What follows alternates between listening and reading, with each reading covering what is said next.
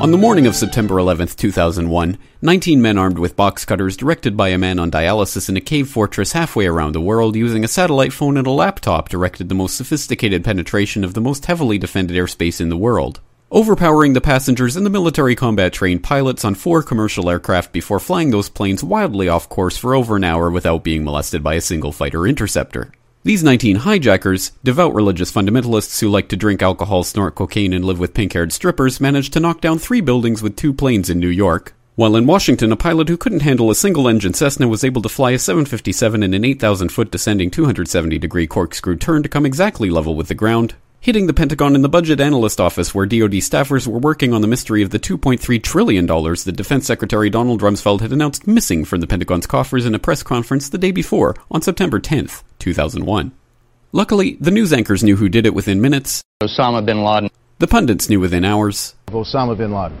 The administration knew within the day. Terrorists who committed these acts and those who harbor them. And the evidence literally fell into the FBI's lap. That a hijacker's passport was found blocks from the World Trade Center crash site, if you can believe that. But for some reason, a bunch of crazy conspiracy theorists demanded an investigation into the greatest attack on American soil in history. That investigation was delayed, underfunded, set up to fail, a conflict of interest, and a cover-up from start to finish.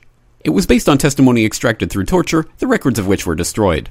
It failed to mention the existence of WTC-7, Able Danger, P-TECH, Sibel Edmonds, OBL and the CIA, and the drills of hijacked aircraft being flown into buildings that were being simulated at the precise same time that those events were actually happening.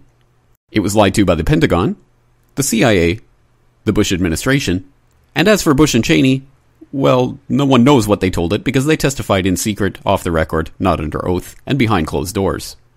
It didn't bother to look at who funded the attacks because that question is ultimately of little practical significance. Still, the 9/11 Commission did brilliantly answering all of the questions the public had, except most of the victims' family members' questions, and pinned blame on all the people responsible, although no one so much as lost their job, determining the attacks were failure of imagination. Because nobody in our government, at least, and I don't think the prior government that could envision flying airplanes into buildings. Except the Pentagon, FEMA, NORAD, and the NRO. The DIA destroyed 2.5 terabytes of data on Able Danger, but that's okay because it probably wasn't important. The SEC destroyed their records on the investigation into the insider trading before the attacks, but that's okay because destroying the records of the largest investigation in SEC history is just part of routine record keeping. NIST has classified the data that they used for their model of WTC-7's collapse, but that's okay because knowing how they made their model of the collapse would jeopardize public safety. The FBI has argued that all material related to their investigation of 9/11 should be kept secret from the public, but that's okay because the FBI probably has nothing to hide. This man never existed, nor is anything he had to say worthy of your attention, and if you say otherwise, you are a paranoid conspiracy theorist and deserve to be shunned by all of humanity. Likewise him, and her. And her, and her, and him. Osama bin Laden lived in a cave fortress in the hills of Afghanistan, but somehow got away. Then he was hiding out in Tora Bora, but somehow got away. Then he lived in Abbottabad for years, taunting the most comprehensive intelligence dragnet employing the most sophisticated technology in the history of the world for a decade, releasing video after video with complete impunity and getting younger and younger as he did so, before finally being found in a daring SEAL team raid which wasn't recorded on video, in which he didn't resist or use his wife as a human shield, and in which these crack special forces operatives panicked and killed this unarmed man, supposedly the best source of intelligence about those dastardly terrorists on the entire planet. Then they dumped his body in the ocean before telling anyone about it. Then a couple dozen of that team's members died in a helicopter crash in Afghanistan. This is the story of 9/11, brought to you by the media which told you the hard truths about his head could be seen to move violently forward. And they took the babies out of the incubators. And mobile production facilities. And the rescue of Jessica Lynch. If you have any questions about this story, you are a batshit paranoid tinfoil dog-abusing baby hater and will be reviled by everyone. If you love your country and or freedom, happiness, rainbows, rock and roll, puppy dogs, apple pie, and your grandma, you will never ever express doubts about any part of this story to anyone. Ever. This has been a public service announcement by the Friends of the FBI, CIA, NSA, DIA, SEC, MSM, White House, NIST, and the 9/11 Commission. Because ignorance is strength.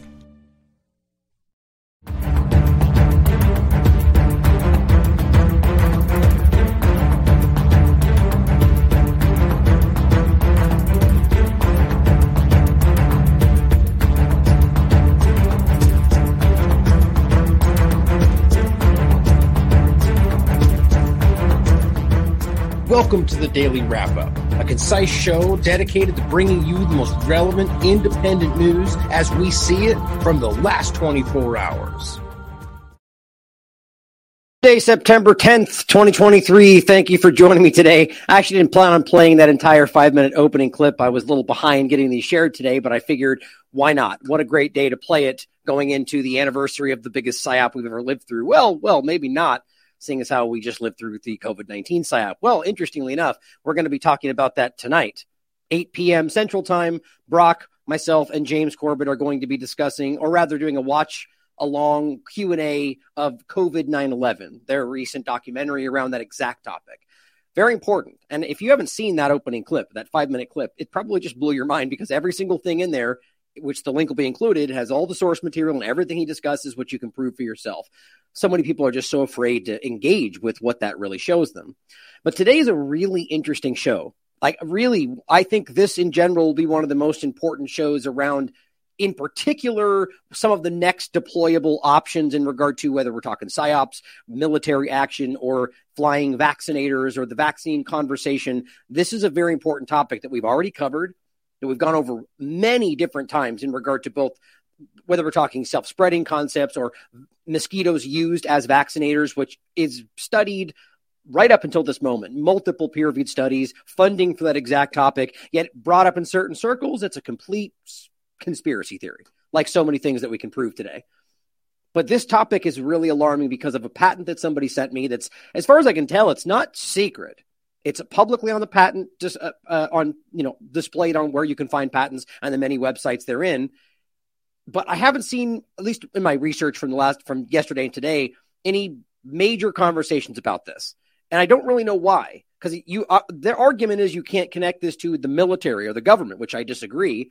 But nonetheless, it's a very real patent that even the fact checks have been forced to say, yes, this is very real. And yet the only place I seem to find this are on the conspiracy threads, or as they would be framed, or Reddit, 4chan, things like that. Where anybody who investigates things like this knows that a lot of times you can find a lot of important things ahead of where you find them elsewhere, as well as a lot of false information and lies, and everything, like you'll find on Twitter and elsewhere. But this topic is really concerning because it's about a deployable, militarized system for specifically mosquitoes, that enables them to cultivate this in a drone, deliver these over a specified area to very, very precise locations, and then ultimately have them, depending on how they're programmed, either execute people using the deployed toxin, incapacitate people. You'll love to find out that they specifically use that category for civilians, people that are out of control while they protest, as well as being able to vaccinate, to manipulate the immune systems is more specifically. And that's really concerning to me. And then and the reason today's general show, that's why I open with this. And as I'll just bring this up while we're opening, this is what I was referencing today. It's already up on the website. If you guys want to check it out, the Rumble will be added when we're done here. And the rest of the links are ready for the videos that will be live at 8 p.m. tonight. But that it's meant to kind of overlap with a liberty discussion today. What was taken from us post 9/11, what was initiated post 9/11 and never stopped and is now morphing into the biosecurity state. Then from there, the technocracy, as far as I can tell. But we're talking about the security state to the biosecurity state into whatever comes next. And so today is a focus on not just the vehicles, the mechanisms through which that might be executed, whatever that may mean to you, but as well as the idea of our liberty and our constitutional rights and our very freedom, and the idea of what emergency governance is bringing to the table. I mean, it's everywhere. You've been hearing me talk about that even before 2020. The age of emergency governance. I used to focus on Trump, and even before that, Obama and the executive orders. And today we just act like that's a normal part of governance. It's not. It's not. It's an abused process that's now just been shoehorned in as what they have to do because, Congress fights all the time. You think that's by accident? The point is that this has been something that has been developing, these signing orders, the executive orders, these different the ability of the president or people in authority to unilaterally execute something that is, in my opinion, illegal. Not even meant to apply to more than the executive branch, but we apply it that way anyway, or they tell us that's how it goes. So my point is we get into the age of, now there's an emergency on top of all of that. Now we just have to kind of pause your rights. For most people, COVID-19 was the first obvious example of that, but it's been going on a long time. We recently had the governor of Arizona speak up and say, well, no rights are meant to be indefinite, or what's the word she used, basically saying that all of your rights have limits, which she's wrong. Undeniably, fundamentally, egregiously wrong. And I'll show you. And the point is that people will argue up till they're blue in the face about why you don't understand. The reality is anybody saying anything about limits on inalienable rights should be laughed away from the conversation. But the hard thing is they're blinded by what they think they know, just like we saw with COVID-19, as well as being able to stand back and go, could we be wrong? Always.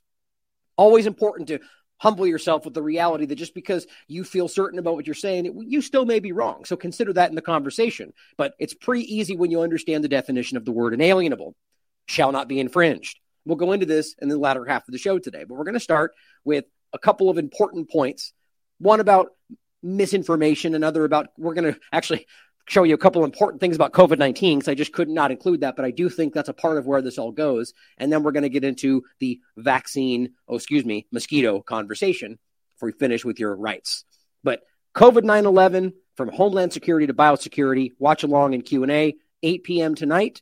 James Corbett, Brock West, myself. It'll be a good time like we did with the Al-Qaeda documentaries, which I really enjoyed as well. I thought were really powerful. I'd seen them before, but then here, I'll just open these up for you. When I watched them in succession with them and then the new one on top of it, it just, really did blow my mind, even though I'd watched the first ones. But make sure you check these out as well. So let's start with this. I saw this from Wittgenstein today. People who trust their gut are suckers for bull, S-H-I-T, that's from New York Post, are BS conspiracy theorists, is what it says. And then colon, scientists. You got to love that framing. Says science. Well, what it is I'll actually end with a study that Jessica Rose just recently pointed to.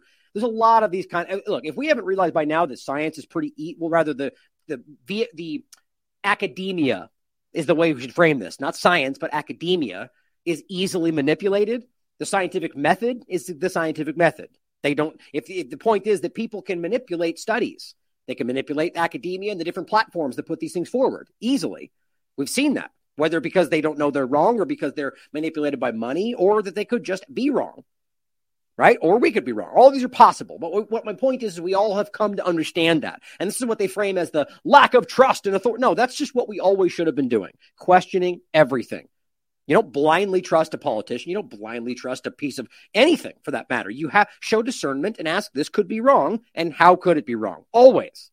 So my point is when they come out and say the people who trust their gut are suckers, this is a long line of effort to try to get you to just doubt what you think, doubt your instincts, doubt your logic, and rely on what the authorities tell you, even though that's pretty much always been either wrong or used against you at some point.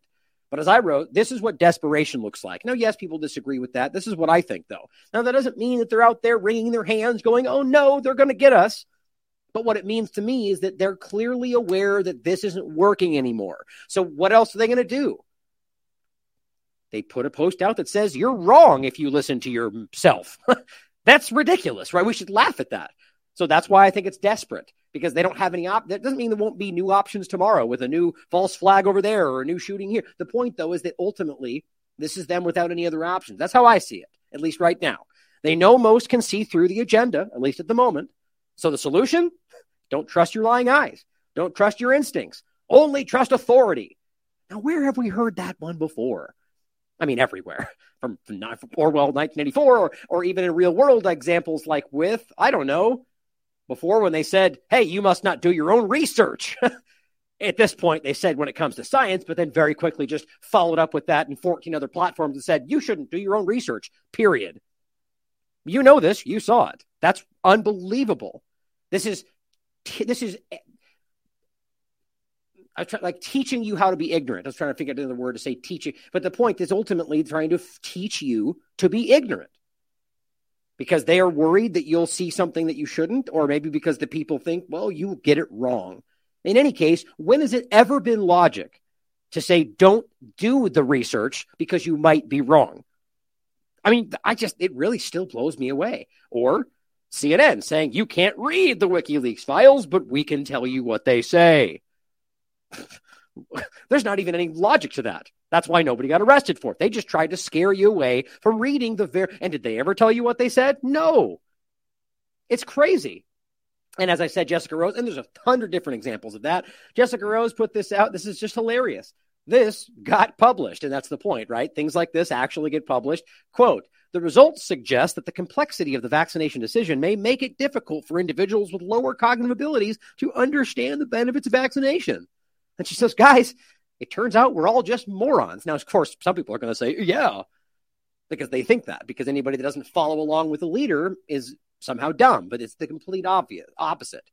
And throughout history, that's always been the case. Where is it throughout history where the blind followers of authority turn out to be the ones that were right?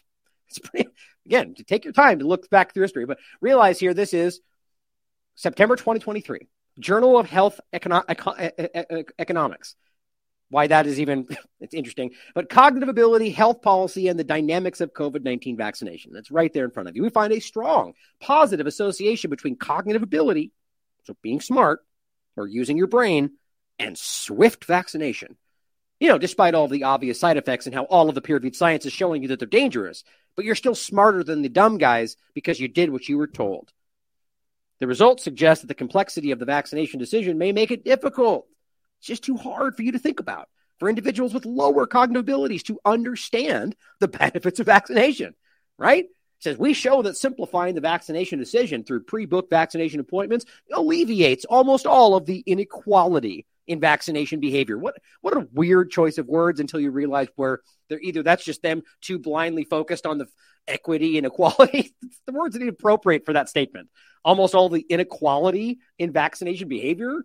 How about just deviation? Like, what a weird choice, except, again, overall, this is, I mean, I have already seen other very highly regarded people going, this is laughable, because it's obvious to understand where this comes from, and you can read it for yourself. I won't waste any more time with it. Please read it, though, if you want to understand how you basically start with a false premise, i.e., vaccination is beneficial. Don't we all agree? Okay, so let's research from there. And what do you find? Well, since we know this is the smart thing, anyone not taking it doesn't understand, right? So then we're going to study into why they don't understand. And then we realize, well, turns out if they're not smart enough to get that means they're, and you get where this goes. If you start with the premise that this is inherently good and smart people do it, well, you're going to find exactly what you're looking for. But people in this field are blinded by this. And we've proven anything throughout this. It's that.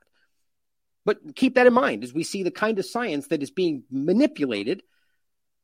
Question it all, including the ones we'll show you next that completely challenge the narrative of the government, but realize it's all a body of working evidence. Now, before we get there, I wanted to point something out that I thought was important. First of all, also that I think is funny, that I'm going to keep posting this meme. It looks like this one was deleted, by the way, which is hilarious. I guess that happened before the start of the show. But so I'll show you what this is, actually. It's this here. This has been going around. Now, I want to be very clear about this. I'm not going to, like, this, as far as I can tell, is a fake image. I'm not going to say that means that what it says is false. In fact, I'm starting to see more and more that there are efforts to put things out that are intentionally, deliberately, clownishly false that are around a real topic. So people then ignore that topic. It's a very basic tactic. And that would come from somebody who would benefit from having you not engage with this information. But I'm not saying that's what I think. That's just one of the people tend to think when I do these that I'm dismissing the topic. I'm not. In fact, I see a lot of interesting evidence around whatever they think might happen throughout September. But either way, it's not provable right now. It's a bunch of hyperbole. And so this is being circulated. Pandemic timeline projection from the World Economic Forum, supposedly, that puts it at September 13th, right? The new pandemic 2 starts with a mutated variant. Now, look, you can look at a lot of different data that's around the people that are discussing whether or not there's possibilities based on new variants for new things to pop off. Again, that could very well mean that they know that's going to happen and they're floating that narrative. But to assume that and then put that forward as the fact without truly knowing that is irresponsible and just dishonest as far as I can tell. You see, but it's funny that even what I just said will still be framed as me dismissing this, which is just baffling with the way the world works today. But the point here is to get into this. Somebody posted this and it was a screenshot. That's all it is. It's a screenshot. This doesn't even seem complete. And so what I'm going to continue to do is post this meme, which is you just got Twitter filed. especially when it turns out to be false. This person is this has 101,000 followers, who apparently has now deleted it without any comment, because apparently you just run from the fake things you post. But I just pointed out that Twitter Files has created a world where these people who have large followings think if they find something that's a screenshot, well, it must be the truth. Or at least that's what Twitter Files train people to think, because screenshots are source material, right? This one's even better because he moves. You just got Twitter filed. If you guys have watched Parks and Rec, it kills me. That's Jeremy Jan. It doesn't matter. He says a thing that says you just got jammed, and it's just a dumb meme that I think is funny. But the point is, ultimately, Twitter filed, I think, is something that is happening a lot. So here's another post. Not a huge one. Oh, it looks like they've even added a thing. What does it say? This is a fake document. The official World Economic Forum's letterhead includes a statement committed to... Well, that's a dumb way to debunk that. Just because it wouldn't say the logo or say the right topping doesn't mean the World Economic Forum wouldn't change that. But again, my point is that doesn't mean that's false either, just because Twitter put that there. These are false, I'm forgetting the term for it. Where, because it's saying because they're censored, therefore they're the truth. That's almost never the truth these days, but it could be, certainly could be. Oh, and then look at that. It says the word timeline is spelled incorrectly. See my point? I highly doubt that they would misspell the word, but again, certainly possible. And so this is circulating a lot. This one is a huge account with 132,000 followers. Stellar announced in 5 days. That's weird. The world will change. Now and of course it gets huge engagement, 1 million views, and they're probably making all sorts of money. This says, I guess this wasn't just say, didn't I tell you things would happen after that? Well, lots of predictions that just keep going forward. Love that. After the 22nd, I guess that can, the rest of the year will work for that. But this says, for you people who are saying you cannot find the article, for you that's saying it's fake. Oh, well, he posts a screenshot, not a link, by the way, a screenshot to this page. Let's look at it. And he's basically telling you, because it says this general statement about timeline of pandemic in September 2023 and cuts off the bigger part of the explanation. Well, therefore it means what I think. Well, this is a very dishonest person, in my opinion, that's knowingly now trying to cover up that they got something wrong, because this is very clear what this ultimately is. If you look at the whole thing, okay, this is, again, you could argue that this may be some kind of secret, but posted on Wikipedia, come on, let's be smarter than this. It says, this article documents the chronology and epidemiology of SARS-CoV-2, the virus that they claim causes COVID-19, is responsible for the pandemic. In the ongoing version of what they're claiming is the pandemic up to September 2023. So you could find this same post on Wikipedia for every month. You get the point? So you could find one that says August 2022. The point is it's saying it's the dynamic list, and it's just an added verse that you can see right there. It's merged with this overall timeline. So instead of just hiding part of the story, you can realize this is an ongoing thing that's happened every time. This is what's frustrating. I'm going to be the first to tell you that I think there's absolutely corruption involved with this, to the point to where there may be something executed. I'm not saying I have any evidence of that, but I believe these people are capable of that. And I do have evidence of the kind of things that they could use to do so. And I have no idea why people would dismiss that possibility. But we should also not push an unverified thought because it gets you attention.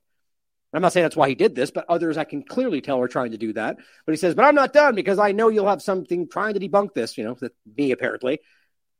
Post to this other post, which is, again, no source material, no link. Which that's not what people do when they're trying to prove something. I had to type it out and I found it, and it's right here. Now, again, this is from International Monetary Fund, which I think is the official website. It looks a little cheap to me, but it does appear to be .org, so you guys can tell me. But overall, it just says back to the trend. Global debt evolution before and after the pandemic. And then it puts September 13th, which again is the date that they have here. Somebody put there. The outbreak unfolds. Okay. Well, the whole thing has nothing to do with any predictions. It just simply reads off about global debt databases and return to its long-term increased trends. What, just because it shows the date?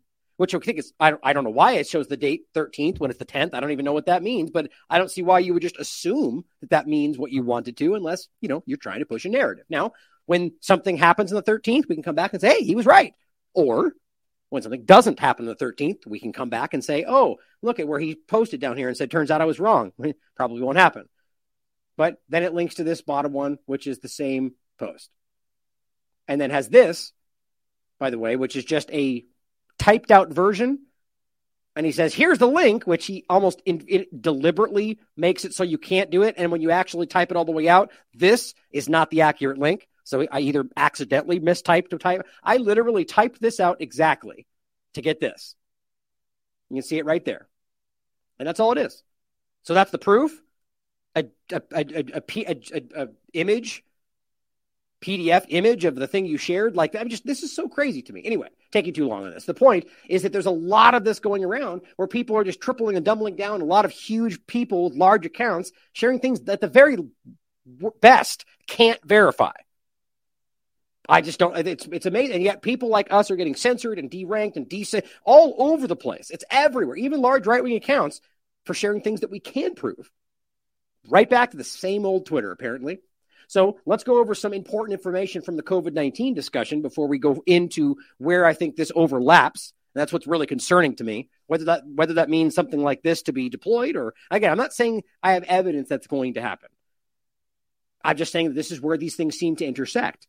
And if you can't wrap your mind around the possibility that your government could do something like that, even though they've done it before, that they've admitted to testing biological and chemical entities, or I guess weapons, but substances rather, on unwitting Americans, 239 times. It's been written about more than once. Just literally type in 239 times the U.S. has admitted. It's on our website, in fact. I think the Free Thought Project shared it a while back.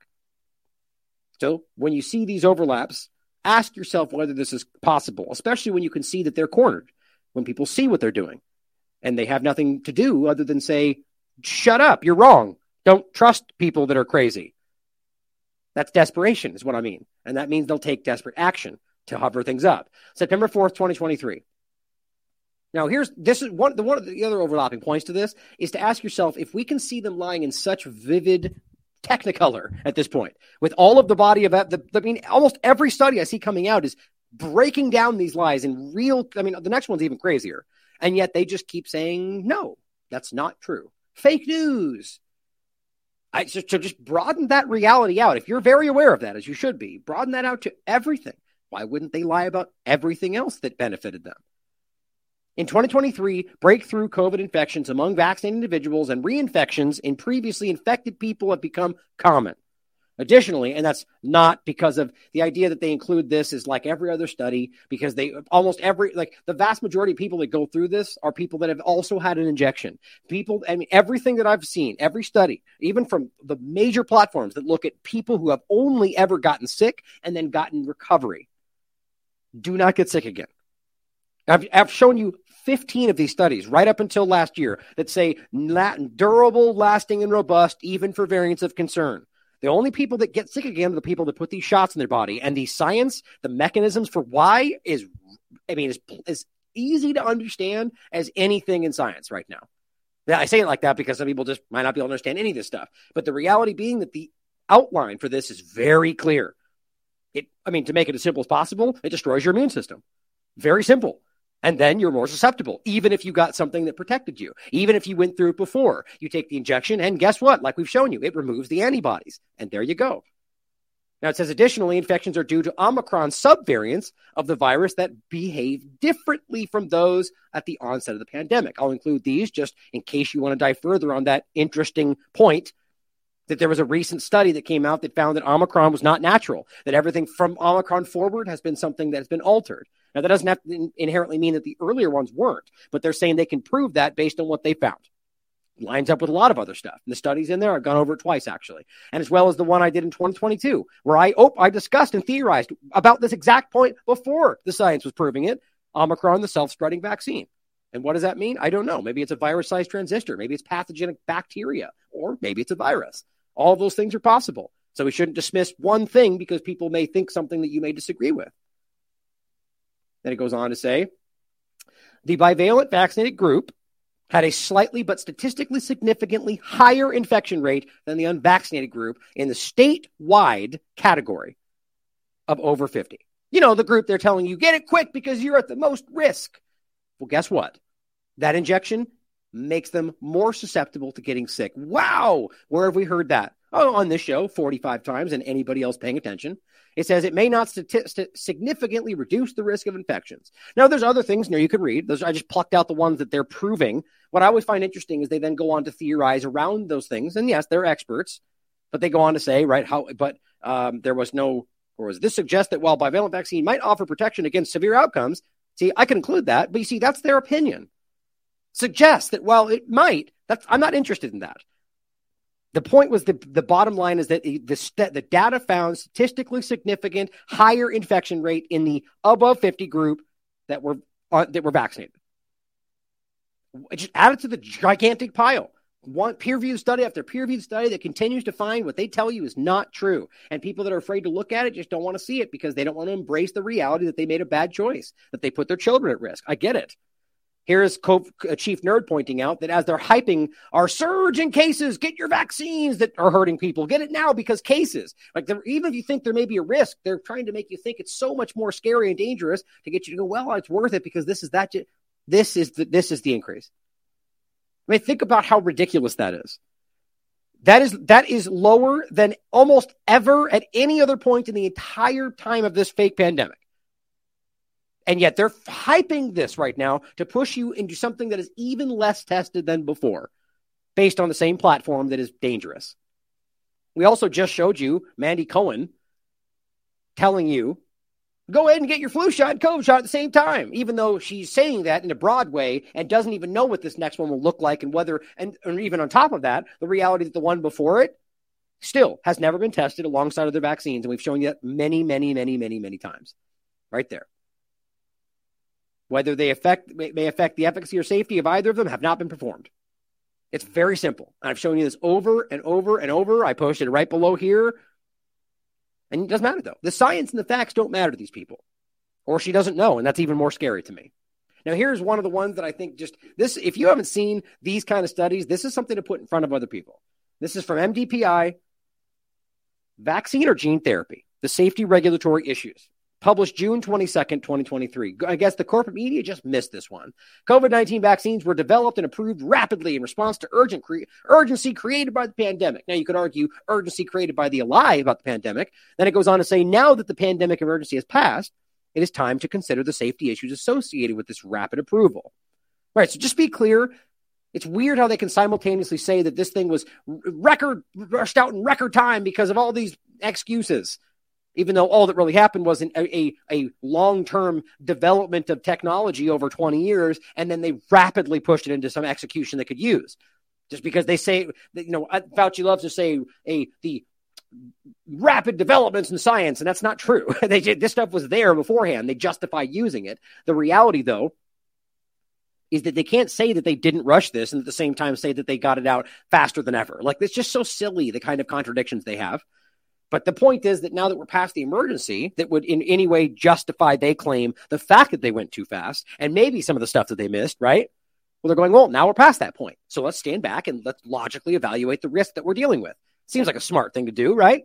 The mode of action of COVID-19 mRNA vaccines should classify them as gene therapy products. Well, we all know that. Even the liars know that. It's such a game that's been played. And the reason this is so concerning is that they're engaged with differently because they're claimed as vaccines as opposed to gene therapy. It says some of the tests that they have undergone as vaccines have produced non-compliant results in terms of purity, quality, and batch homogeneity. And when we talked about this, it's across the board right now. People are outside of the CDC. People are finding that these things are dangerous. I mean, in new ways than we've already talked about. That they're not and Brooke Jackson has been breaking this down early on. But the DNA contamination, the purity, all of these things are problems, and yet they're still using them.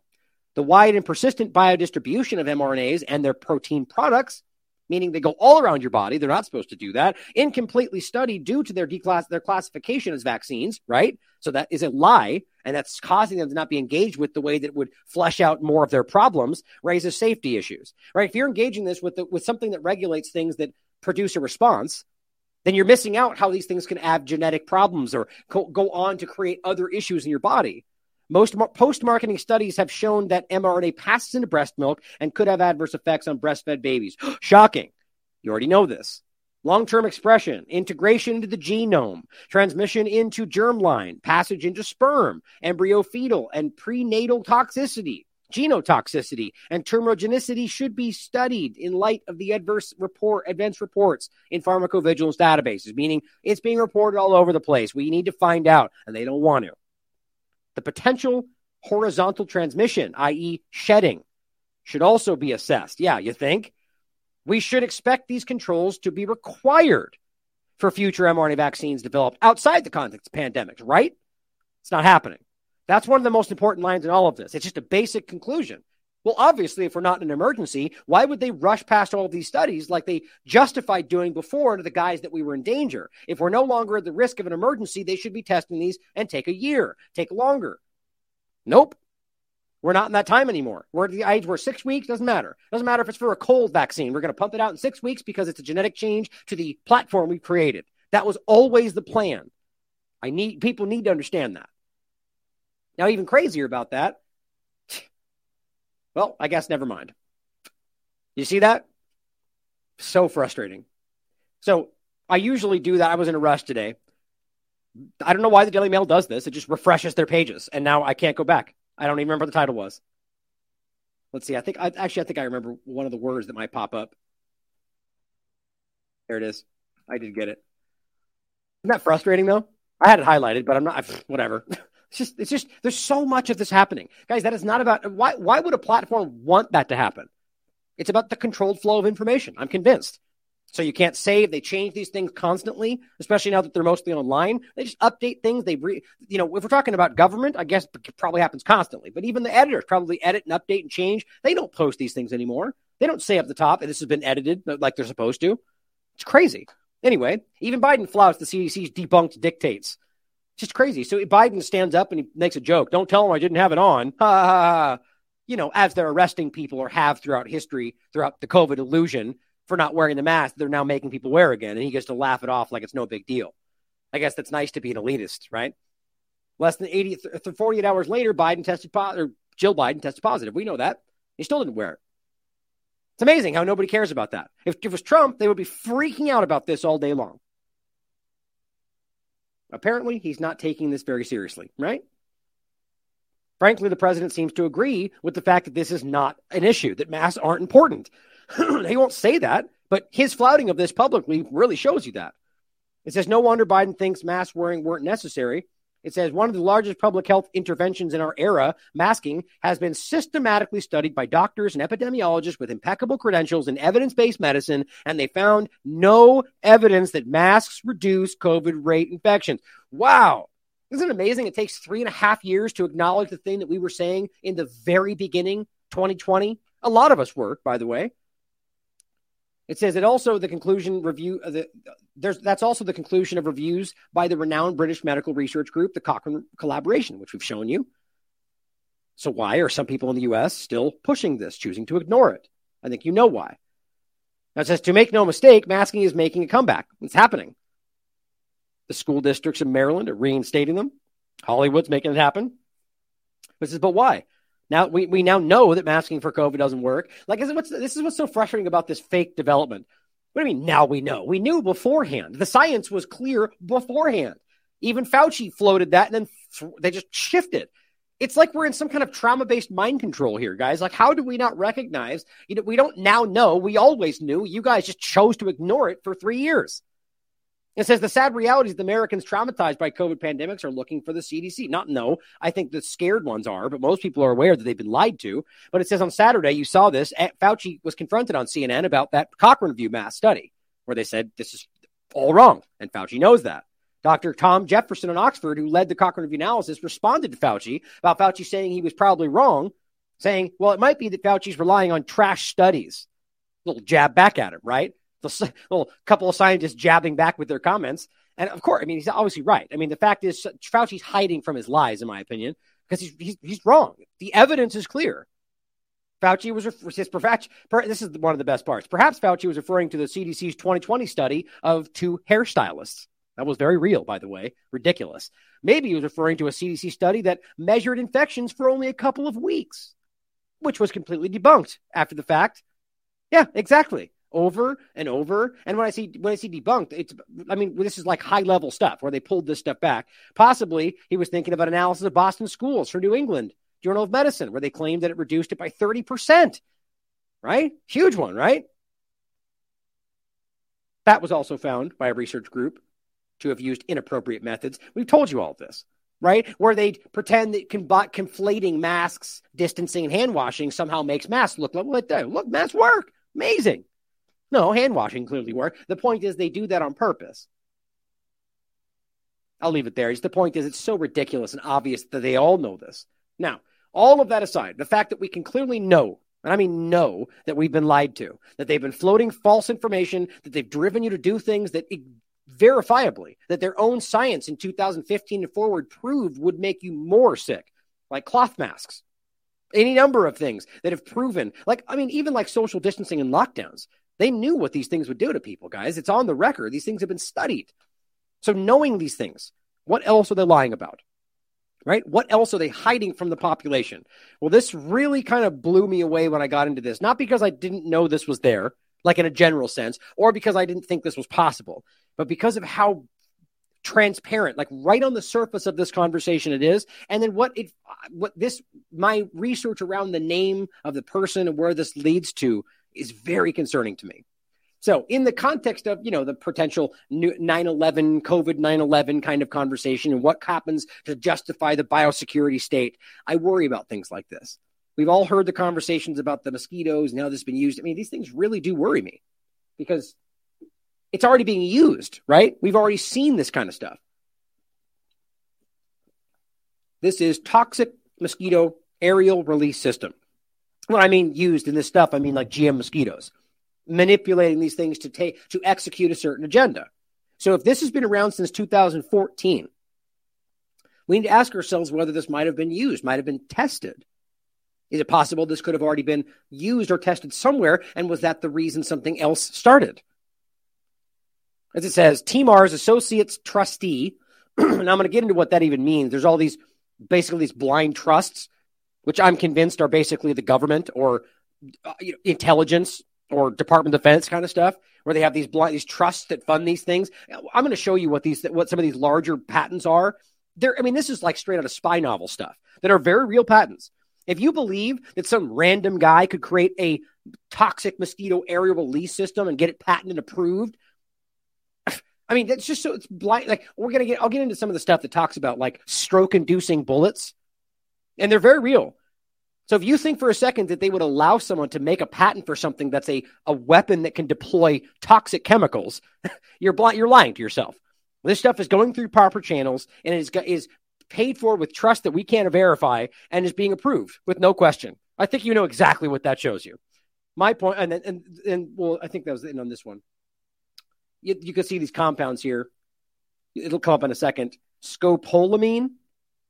Very interesting. It comes up a few times, and I'll show you somebody commenting what they think that's used for.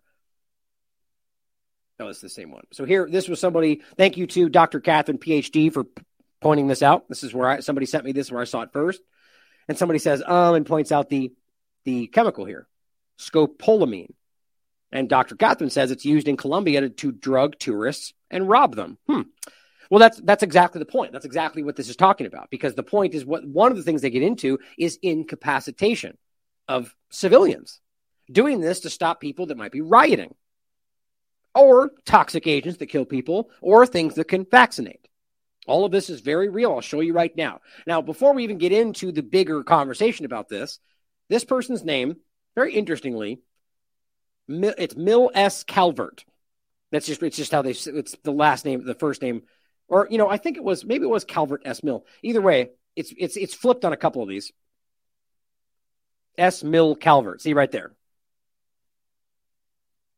Yeah, so I'm pretty sure anyway. So either way, the point is that it's an interesting pseudonym is what I think it is. Military covert. Some people were talking about on threads. I don't know, possibly, but that's just a random assumption. But let's look at some of the other patents by this S. Mill Calvert. Now, these are very real, but this is one of many patent websites. You can look these up anywhere. Some of the ones that stood out to me I thought were pretty interesting. The very first one that was 2016. RFID warning intel signal grid system, a system for remote detection of troop movement using granular RFID tags. Sort of sounds like almost like a smart dust version of something that can be used. There's a lot of really crazy stuff in here. I mean, this is my point about this stuff. Like, this one is a single round exploder, an exploding firearm cartridge. Like, I don't think any random person can just create these things, because you can't just write down words on a piece of paper and submit it. These things have to be proven. You have to have working models. You understand, right? So the bottom line is that these things are, I don't see how these could legally be approved or executed without some kind of higher authority. You'll see what I mean. These are some of the weirder ones, but the craziest ones at the bottom. Robot immobilizer and signal interference foam. This just made me think about Maui for some reason. A method is performed to immobilize and radio isolate a robotic device. Mixed together, create a foam that hardens to 50% to 75% of its ultimate physical characteristics, less than 90 seconds, containing metal particles. Very weird. Soil stabilizer also made me think of Maui. In case you guys haven't seen that, can't type. I just did this episode specifically about soil tack, which they're claiming they're going to start to use a soil stabilizer in all of Lahaina, which in my opinion is going to cover up all the evidence that might be there. Anyway, watch that if you like, check it out. But this has a device capable of autonomously burrowing into the earth and, when at depth, discharging a fluid into geologic formation. It's like there's things that people don't even know exist. This is just crazy to me. Now, here's where it gets into the things that I think are important to the conversation today. Well, this one was just weird. A powered telescoping knife handle. So basically what it is, it's something that has like a cartridge that explodes and it fires out like something that kills somebody from the end of your knife. This is like spy stuff. Check this out. Sabotage cartridge with toxic agent. So these are the kind of things like, for things like, for instance, like the heart attack gun. It's weird how people still pretend like that's a conspiracy theory, even though that was held up and publicly discussed in a congressional hearing back in, I think, the 60s, right? It's a very real conversation. These are very real things you can look up. There's patents for them. But this one says a capsule is configured to have the outward appearance of a cartridge for a firearm. And the capsule is designed to release a toxic agent when struck by the firing pin of the firearm. The capsule includes a casing, a bullet-shaped container, a toxic agent, and a cup. So it seems like it's a gun that's not a gun, that's made to look like it, but you can just kind of hit them with this thing, and most of these things are designed where you can't tell where it came from. A container fits within the casing to give an outward appearance of an ordinary bullet in a regular cartridge for that firearm. A primer and remote radio frequency activator may also be used to release the toxic agent. Yeah, some random guy from his garage, right? This one is most important, I think. Stroke-inducing bullet. 2015. A bullet is formed with a hollow interior compartment which contains particles. A bullet sidewall surrounding the hollow interior compartments breaks after impact with the target to release the particles from the hollow interior compartment. Preferably, each particle in the hollow interior compartment has a core substance and a coating surrounding the core substance. The coating is designed to release the core substance after the bullet contacts the target. Almost sounds like your vaccination platform method. I'm not saying that's connected. I just think that's an interesting overlap. The core substance swells when in contact with blood, which may be time delayed in order to enter the bloodstream. Right. I mean, so this is the same kind of stuff. This is like a CIA weapon to give someone a stroke and then act like nothing happened. Oh, the guy's just old, right? Toxic mosquito aerial system. This is what we're talking about today. This is the same patent, the same exact discussion. March 3rd, 2015. Assignee is this T-Mars Associates, a trustee for Toxic Mosquito Aerial Release System CRT Trust. That's it. That's all we get. Here's the next page. Only a couple more things I thought stood out to me. This one is a hollow point payload capsule. Same kind of thing. A capsule contains a product that may tag a person for tracing, induce sleep, cause disease, or have other effects. Capsules are preferably removably adhered to a strip, with each strip of capsules potentially serving a different purpose.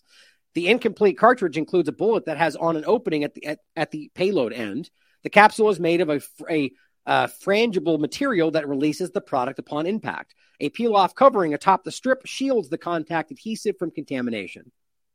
I mean, what are these other than, high-level intelligence weapons? Now, here's the actual patent on the Google patents with the full listing. And this is crazy. So you can see on here in general, the patent number, remember, is active. Anticipated expiration, 2035. Very interesting to me. It even has the drone deployment system, and that's where this gets into the most just alarming reality of all this. Oh, I'll just read this as well. I didn't read on the last one. A device for the aerial release of mosquitoes includes an unmanned aerial vehicle operable by remote control. It carries a container holding a central processing unit and a mosquito breeding bin, which it is a self-contained volume housing mosquitoes and a mosquito food having a toxin suitable to be transmitted by the mosquito bite after the mosquito consumes the mosquito food. It's pretty simple. A release tube is connected to the mosquito breeding bin and sized to release mosquitoes from the mosquito breeding bin. A valve is connected to the release tube and is operable by remote control so that when open, the mosquitoes have an open pathway out of the container through the release tube. Governments have sought after weapons that can be used to deliver chemicals, viral and bacteriological substances for lethal and non-lethal administration to assembled masses of people. Such weapons can be used to control both armed enemies and civilians. Not all uses of such weapons are prohibited by treaty. The present invention is capable of delivering lethal and non-lethal toxins, including any agent that can be carried and administered by a mosquito. So anything that can be put into liquid form, essentially. In the United States, lethal chemical weapons are regulated by the Convention on the Prohibition and the Development, Production, Stockpiling, and Use of Chemical Weapons and on their destruction, which entered into force in 1997. You know, that the U.S. and all the leading powers seem to completely ignore. The treaty is usually referred to as the Chemical Weapons Convention. It is an arms control treaty with 165 signatory countries, and it outlaws the production, stockpiling, and the use of chemical weapons and their precursors. None of them follow this. Israel uses them all the time, so does the United States. The treaty has been interpreted to allow the development of non-lethal chemicals such as calmative and gastrointestinal convulsives. That's crazy. When classified as riot control agents. This is exactly what Israel does.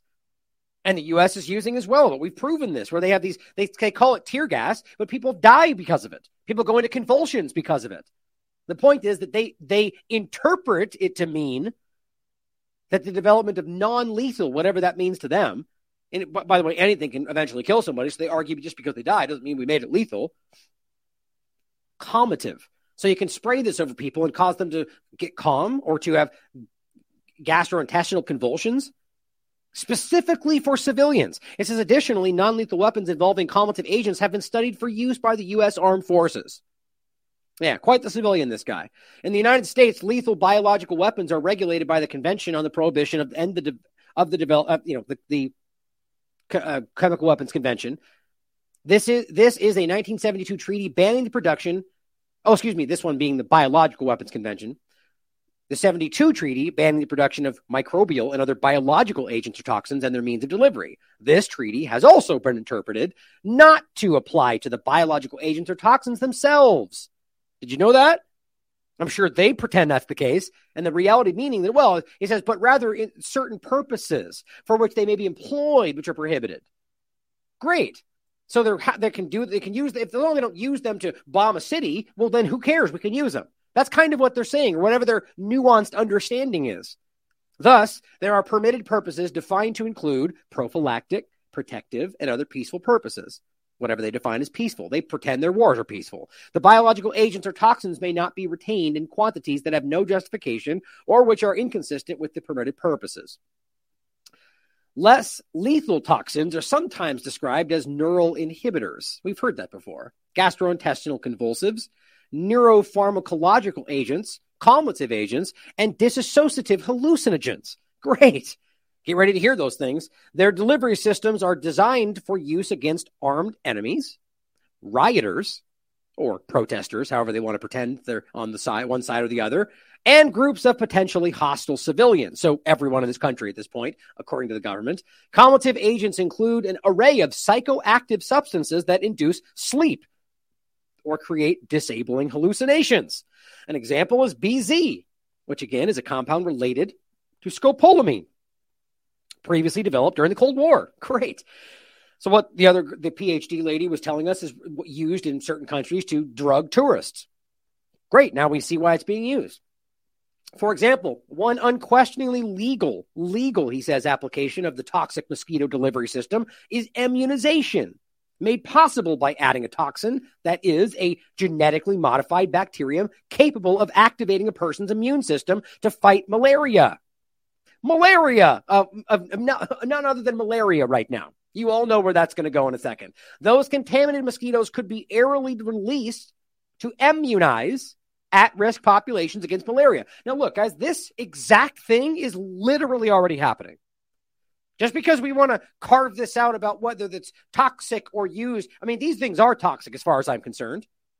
But, actually, I'm going to jump ahead really quickly because I don't want this to be missed from this exact point, right? So right now, I'm going to get into one of these fact checks next. They're saying fake.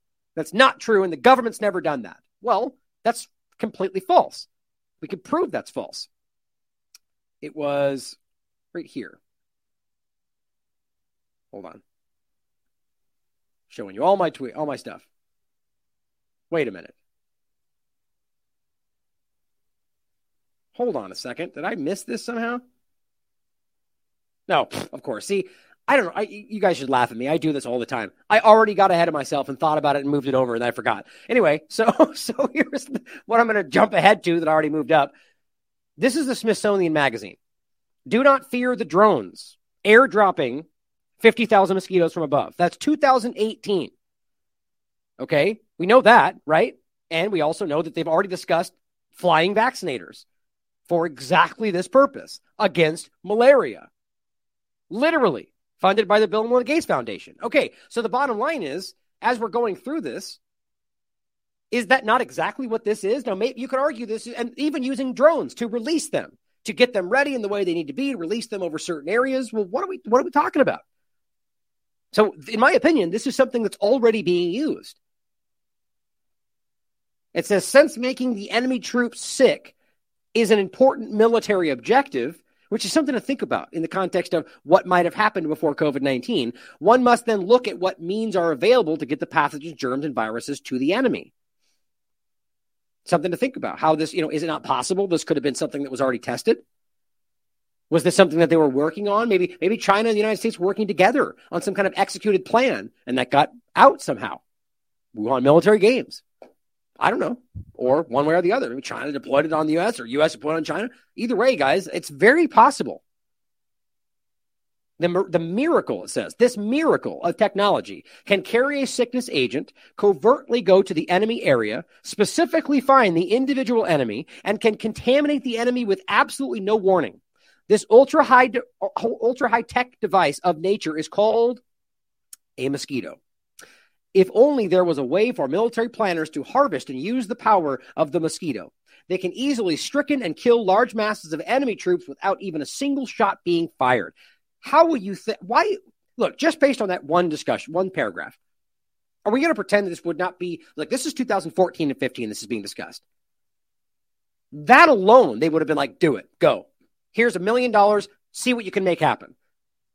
And along with 100,000 other directions, where if you're telling them, like with robots, we've seen the Boston Dynamics and these like anything that they're being sold on, that is, you can use less people, have less engagement, have less concern for just deploy robot. Of course, they're going to say, let's use that. Or if you could have a way to deploy mosquitoes that would incapacitate them in a humanitarian way, however you want to make this make sense for your mind, why wouldn't they fund that? Why would this be sitting on a shelf somewhere?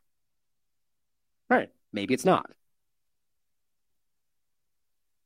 The answer to aerial delivery of mosquitoes for medical purposes or for... by the way, just because I said that doesn't mean that, therefore, that it is happening, right? Just because why would they not use it is not the reason to say we know that it is being used, but it's a very easy point to make to say it's logical. We shouldn't be dismissing that it might be being used. And the evidence seems to suggest that that's what they would have done and what they are doing based on what's happening. But I'm not saying we can prove that they've done it.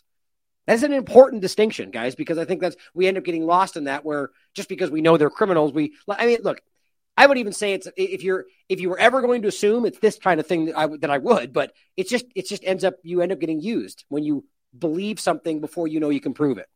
Right? I mean, it's such an easy way to get manipulated. So that's why I talk about irritating objectivity. It's just necessary today.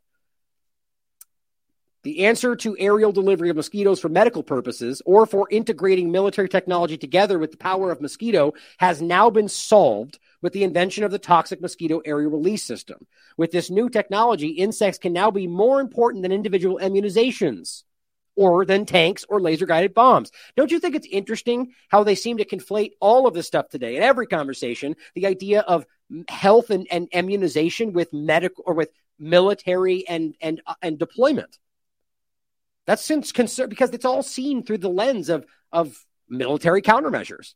And everything is the military today because this whole country operates as one big military. Like in the sense of, like we've talked about this before. You remove all of the merchants of death, purchasing of weapons and bombs and selling to other countries, this country would completely fall apart.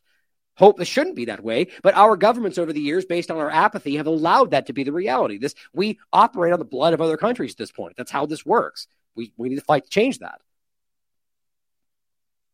The toxic mosquito area release system works by having a small RF-controlled drone that includes a flying mosquito breeding laboratory. All of the conditions are perfect, and we kind of read this above already. So swarms of mosquitoes will then fly down and bite the enemy as the enemy swats the mosquitoes that just bite him. He will not realize that the toxic mosquito's bite is much more effective than a bullet.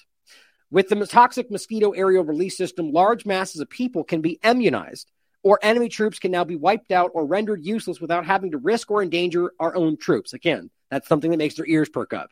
The toxic mosquito area release system is extremely low cost and can easily accomplish what $1 billion in medical interventions or airstrikes can do.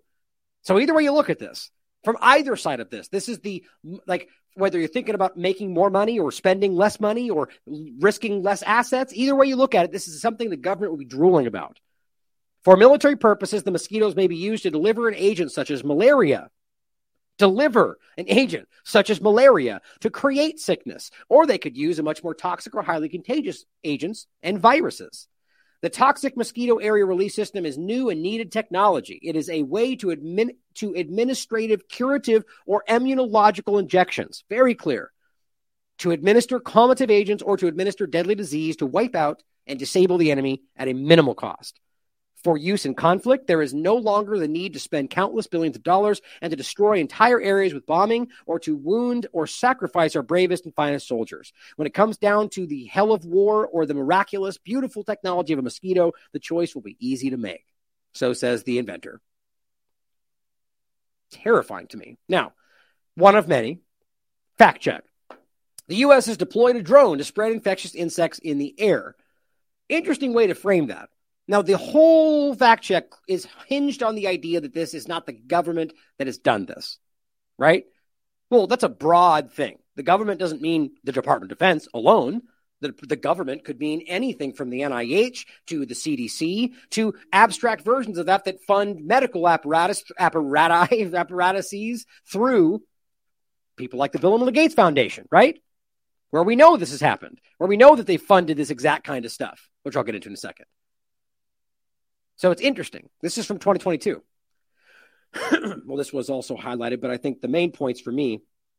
Well, first of all, by the way, and I think I remember this. I might have remembered this being floated, but this was not for those that want to say this is, there's so many people out there trying to make people like us that are just open to all possibilities out to be a shill for one thing or the other.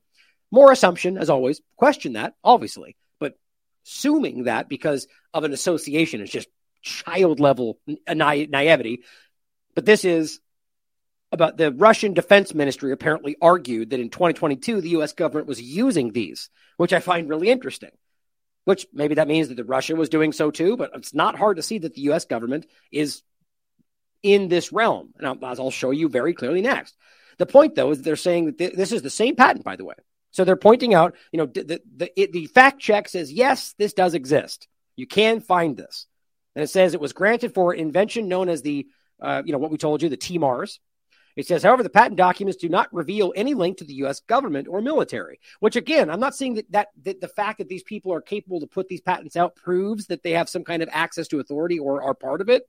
But, guys, just take a minute to look at what the process is to actually get these things approved. You don't just write stuff out. It's not, some cases it can be theory, but at some level there needs to be some kind of viable proof. Or even if there wasn't, The idea that they would let some random civilian make a patent for some kind of toxic stroke-delivering weapon or toxic mosquitoes that can immunize people, I just don't believe that makes sense at all. But they say, or any other official entity. Now, that is where they just screwed themselves, because I'll prove to you that there's many official entities involved with this. Just the idea that they're delivering drones with mosquitoes. But it says the inventor of the device is listed as S. Mill Calvert of Virginia, of all places, CIA, and the applicant, who was T-Mars Associates, a trustee for this entity. Like, that's just what trustee is developing intelligence-level deployments for military. I mean, come on, this is just so ridiculous. But it says, according to the device's description, the drone will be equipped with all the things we already discussed. So they're telling you it's very real. It is very real, as you can tell. And then it says, the verdict, there is no evidence that the U.S. government or military or other official entity has developed a drone that can spread insects. Well, I mean, okay, so very ridiculously false, because we can prove that right there. Do not fear the drones, airdropping 50,000 mosquitoes from above for the podcast. 2018. None other than... Oh, which one? Oh, is it? Hold on. I thought this was the same one. Oh, let me read the first paragraph. There's another one that's Oxitec. It says, on an early spring morning, a humming drone hovered over a small town in Brazil. 300 feet above the ground, a small canister clicked open, ejecting its contents into the mouth of a release mechanism below.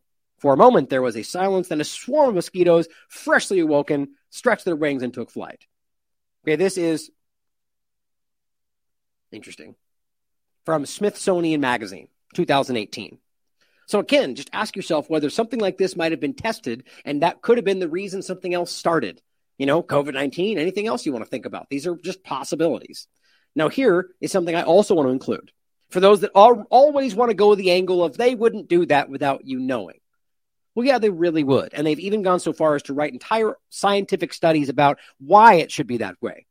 Some theorists argue that moral bioenhancement, right? So deploying something that might give you a genetic therapy that can, they argue, keep you safe from something, that's a bioenhancement, ought to be compulsory, so forced.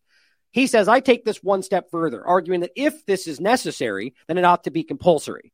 Then its administration ought to be covert rather than overt, right? This is to say that it's morally preferable, that's a stretch, for compulsory moral bioenhancement to be administered without the recipients knowing that they're receiving the enhancement, right? Because they're arguing as well, if it's an interest of public health, well then, it's in the interest of, it's in the benefit of society to do it without them knowing, because they won't understand, is the crux of the point. So just consider that. This is 2019, right before this all started. Now, for those that are already thinking this is not even something that's real, this is from 2010. Flying vaccinators from ScienceDaily.com. Can genetically engineered mosquitoes provide a new strategy against specifically malaria? So in 2014-15, this patent is specifically talking about delivering malaria or potentially immunizing or toxic agents and anything else. And then in 5 years before that, they were wondering whether we could even do this.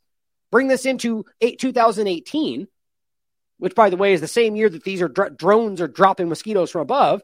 And you have Bill and Melinda Gates giving $4 million to help scientists engineer a malaria-killing mosquito. All these overlaps. Here is Whitney's article, Eco-Genocide and the Genetically Engineered Mosquito Army. This is Oxitec specifically. That's what they're talking about here. Frankenbite, the proposition has been made and written twice before, once in 2016 when Oxitec applied for an investigational new animal drug with the FDA using these mosquitoes. You're right. This is very real.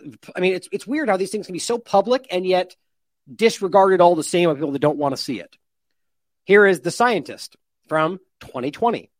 750 million GM mosquitoes will be released in the Florida Keys. Now, these are released in different ways, but a lot of these are utilizing the drone release system. The strain of GM mosquitoes known as OX513A, it's what we were just talking about. Right there, OX513A, that's the strain. I love how it's a strain too, right? That's same kind of concept we're talking about here, guys. And created by UK-based biotech firm Oxitec, being funded by the Bill and Melinda Gates Foundation. Here is their funding on their grants page for Bill and Melinda Gates Foundation for specifically malaria. What do you know? Now, here's one from 2022. Still going. EPA okays another plan. This has happened more than twice, by the way, many times all over the country, to release 2.4 million more genetically modified mosquitoes. Following Oxitec's release in 2021, also 2018, I guess they just left that one out, release of 144,000 mosquitoes in the Florida Keys, the EPA approved an expanded plan that added even California to that mix. It's been ongoing, guys. Here is science.org. A genetically engineered parasite vaccine provides protection from controlled human malaria infection. All these malaria overlaps with the whole conversation. This one is from Bill Gates announces $168 million to develop next generation malaria vaccines. So funds the release of mosquitoes that are supposed to stop malaria using the same system that seems to be able to be dual use technology, and then also goes on to fund the vaccines to stop malaria. Of course, it could just be big coincidence, right? Novavax, of all places, partners with Gates Foundation offshoot to efforts to develop malaria shots. June 5th, 2023. Here's June 26th, 2023. Malaria found in U.S. for the first time in 20 years. What a random coincidence. Literally, earlier that month, they discussed the idea of efforts to develop malaria shots, and then boom, just like that, a month later, malaria is found, or at least the media acknowledges it, all around the country. And this, of course, is all leading up to after the fact where they released flying vaccinators to stop malaria. Now, look, you could argue that this is something that was designed and they made this happen, or they put this out and it was just kind of a clumsy mistake. Or maybe they were using the technology we discussed and maybe that's why it's dual use and it went awry. Or, I mean, on and on and on. There's always something we should ask. But the overall point is that you just can't miss how clear this connection. And everybody's made this point. It's really ridiculous. Now, Texas Lindsay has done a whole thread on a lot of this stuff. And I'll just end with this picture here, or from her thread anyway. Make sure you check out her thread as well as her work. But just showing you that just 3 weeks ago, and this was June 27th, the Gates Foundation dropped this podcast, Make Me Care About Malaria. Weird focus, weird timing, right? This goes all the way back to 2010. Again, researchers turn mosquitoes into flying vaccinators. This topic alone is called misinformation if you just bring it up in the wrong circles. 2010, flying vaccinator, the study itself. A transgenic mosquito is possible, but delivers a vaccine after blood feeding. 2010. So why is it so easy for people to dismiss the possibility that this might have already been used or might be used next when they've already told you that it works? And then 4 years later, the guy literally develops the system that can deploy these things or something else. I find that hard to miss. Now let's overlap this with something else, by the way. Mosquitoes are one discussion, but let's not forget the idea that this provable, undeniably provable, watch the episode here, or True Stream Media did a great post about Plum Island, that they weaponized ticks. That's what this image is from right here. They weaponized ticks to deliver biological or chemical weapons.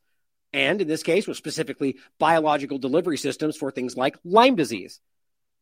It's very clear. So you could look this stuff up and prove it, and yet people dismiss this stuff. And I mean, like, from their own documents. Maybe Laura Loomer will break it tomorrow. The point is that this is a discussion about how these things can be used, and we also have the discussion from, I forget the guy's name off the top of my head, one of these bioethicists or people that were discussing in the World Economic Forum, that we can make vaccines to stop meat eating. Weird timing when suddenly these ticks, 500,000 plus people are suddenly allergic to meat because of the tick bite, the Lone Star tick. Well, was that a deployed effort? Was it an accident? I mean, we need to ask these larger questions when we know that these things are deployable, usable. I quite frankly know that these things are in effect because of the fact that they exist, and I find it impossible that the government would not utilize these things overseas or against you. Now, I say that because that's my opinion, obviously. But I think the evidence is pretty overwhelming. Now, I'll include this thread that I just put out about dual-use technology and overlapping with the mRNA platform technology, where this was the show we just covered yesterday, or was it day before yesterday, in regard to, I don't think I have title, I forget now. The mRNA platform is dangerous dual-use technology, and the idea of self-spreading mRNA and using nanotechnology to alter our species. All of this stuff is very real, open, discussed conversations. But this is a team of researchers who have used lipid nanoparticles loaded with mRNA. That's the platform structure, and used it to selectively trigger cell death, or alternatively, stop a bad thing from happening. That's dual use technology. It's an important study for you to read. So my point in all of this is that any of these things could be used one way or the other. And we've talked about this for so long. And we just can't be afraid to engage with these conversations, because I truly believe that some of this stuff is actually real and used. Make sure you watch the show so you can understand the deeper part of that. But this brings us over to the final part of the show today, which I think is really important. Now, this could come to the idea that these things are used to scare you into a position of allowing this kind of action, or the very justification that these things are needed based on the emergency that is created. Either way, what we're being driven into is a lack of choice, whether it's medical choice, whether it's choice about what your children are allowed to do, or what they dress like, or what they can say, anything, or what you're allowed to do that day, where you can work, what you can think, what you can post on social media. All of this is rapidly escalating while these very same people swear an oath to the Constitution. It's disgusting. It's repugnant. These people should be laughed at, and many of them are. But the problem is they've got power. They're not leaders by any stretch of the imagination, but they have authority because they were put in that position. We love to pretend they're elected, but that's a different conversation for another day. But this latter part of the show today is going to be about the idea of constitutional rights and why that is so very important. Talking about the 9/11 anniversary and whether or not these things might be used to drive us into another position of uncertainty, of fear, to justify the next step, to push us into the biosecurity state. Now, first we'll play this clip because I really am just absolutely blown away by the fact that these people can sit there and say something this ridiculous and not only have it be, I guess, engaged with honestly by other people as if it might be might be not intelligent, but everybody underneath this, or a lot of people underneath this conversation, whether from my post or others, are actively arguing that she's right, that there are limits on your inalienable rights. It's just, I can't even laugh without saying that. So listen to what she has to say, and then I'm going to go through this and make this as clear as I possibly can, especially coming in to tomorrow's anniversary. Street corner in too many cities in New Mexico, there is someone with a gun sticking out of their waist or their belt. And I'll tell you, if you're a young person, you're not allowed to have a handgun. Well, it's a crime already. I got it, but we won't be able to arrest all of them. So imagine, just in a perfect world, if this was upheld, it gives all of these police officers the ability to focus on the real criminals. Last follow-up. Yeah. But your point is valid. You took an oath to the Constitution. Isn't it unconstitutional to say you cannot exercise your carry license?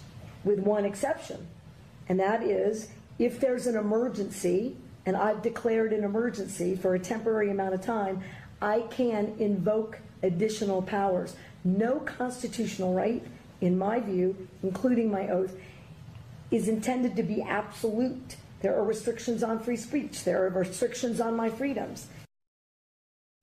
Including her oath? Think about that. So she just literally has made it very clear that your constitutional rights don't mean anything if I declare an emergency. Not even my oath to that Constitution there's limits on all of this stuff if we say problem. And all that ultimately does is create the obvious justification or obvious intent, motivation to just declare an emergency for anything, which, by the way, is exactly what we keep telling you has been happening for decades now. I mean, it's gotten obviously more pronounced today, but that's why we suddenly see, oh my God, a hurricane, which we've seen over and over and over there, which people, it's coming, prepare. You don't need a government emergency to take action for that, but they do it every single time. You see emergencies in Lahaina. You see emergencies everywhere. I mean, think about the craziest part about this is things like East Palestine or Lahaina. They declare declare an emergency, some people anyway, and then they use that emergency to just do what they want anyway. It's almost like I don't think there's ever a justifiable point now for these people to declare an emergency. Not because wouldn't be a logical reason to do so for a good intentioned authority figure, but because in doing so, it's obviously being used against us every single time because we are in a broken system. Bottom line, regardless of my opinion right there, like just the general point, there are no limitations on inalienable rights. And I'm going to go into what this truly means. And this is even weirdly like an unpopular opinion, it seems today. This is why we keep talking about, I made this point about here, I'll even just grab, I know I'm probably taking a second to find it. The tweet that I responded to Elon Musk, where he says, I support free speech, but I don't, we don't allow this anti-Semitism or whatever. And the bottom line is, it's not about good, bad, it's about about the facts.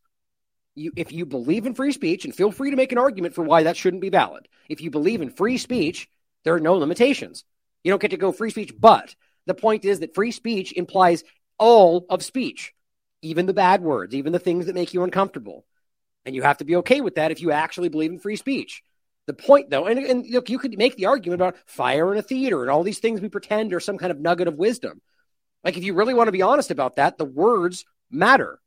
It's the actions after that. Now, yes, you could make an argument that why you think that makes sense. There's logic to it because you saying that caused them to panic, which they acted irrationally, and that hurt people. Now, look, there's an honest debate to be had there. Do you think they should be held accountable for that or not? Do you think free speech is more important than the people's reaction to that? Again, I get why there's a logical argument there. But if you really want to come out and be honest about these things, come out and say, I believe in limited speech. Not I believe in free speech, but here's my limits. That's just ridiculous. You should be laughed at for that. That's contradictory. The problem is they all know that they don't want to say that because then you get pointed at as somebody who no longer believes in the Constitution. And they know that the Constitution is what they pretend gives them power over you. And a lot of people believe that, as well as the fact that they have to swear to it to make the people that believe in it think that they're real. The point is we're lied to about all of this stuff. So we're going to go through this and make it very, very clear why this stuff is important. The idea that she even can not only say that these things under emergency don't matter, but that her oath no longer matters or that there are limits to it, it's only going to justify more emergencies over and over and over, which, by the way, is ultimately what just happened. Or was it? Alex pointed this out. Don't worry, it's just a temporary gun ban. Open and concealed carry laws suspended in Albuquerque for 30 days. Based on what? Based on what? An emergency? Right? She's declared a gun violence a public health emergency. You see how dumb that is? Oh, so just, so you see something you disagree with, so you just go, oh, that's an emergency for public health. Why? Because it's breaking the law? No, it's constitutional. Well, you just disagree with it. So you used the declaration of an emergency to supersede what you think is your allowance of the Constitution. That's ridiculous. You even came out and made that clear, and then the next day did this. That's crazy. Or that day did this. People are flouting. They are they are taunting you with this is how it feels. So let's make this very clear. One of the most important rulings in all of this, which just simply enshrined the reality, was the Supreme Court ruling of Marbury versus Madison. Now, you could read through this so you understand the full picture of all of this. The bottom line, the decision of the Supreme Court of this Supreme Court case established the right of the courts to determine the constitutionality of the actions of the other two branches of government, which is how that's ultimately the point of the Supreme Court. But the ruling was simple in its truncated version. A law repugnant to the Constitution is void. Now, understand that. That's very simple. Now, we operate in this precedent-based system, right? So the bottom line is this ruling is supposed to hold precedent going forward. Now, the reality of this, which is so important, as I've said many times, just because a law is passed does not make it legal. That may sound confusing, but it's not. Just because legislation is passed, this makes it easier to hear, doesn't make it constitutional. The bottom line is, if it's repugnant to the Constitution, it's void, whether or not all of your corrupt politicians pretend that it makes sense. That's how we have to understand that. That's how far away we've gotten from this. That's why we talk about these the changing of things like the Second Amendment or all these or the fact that it's interesting how at the same time they want to pretend like having an abortion is a constitutional right that they want to defend to death, but they're willing to alter the rest of them, even though that one isn't a constitutional right. They're just bastardizing this all over the place. So first and foremost, understand that. If a law is repugnant to the Constitution, it is void. And in general, Rob's Nature points something out on the oath of New Mexico. Oh, I think I said Arizona, didn't I? Sorry about that. I think I said Arizona today, earlier in the show, New Mexico.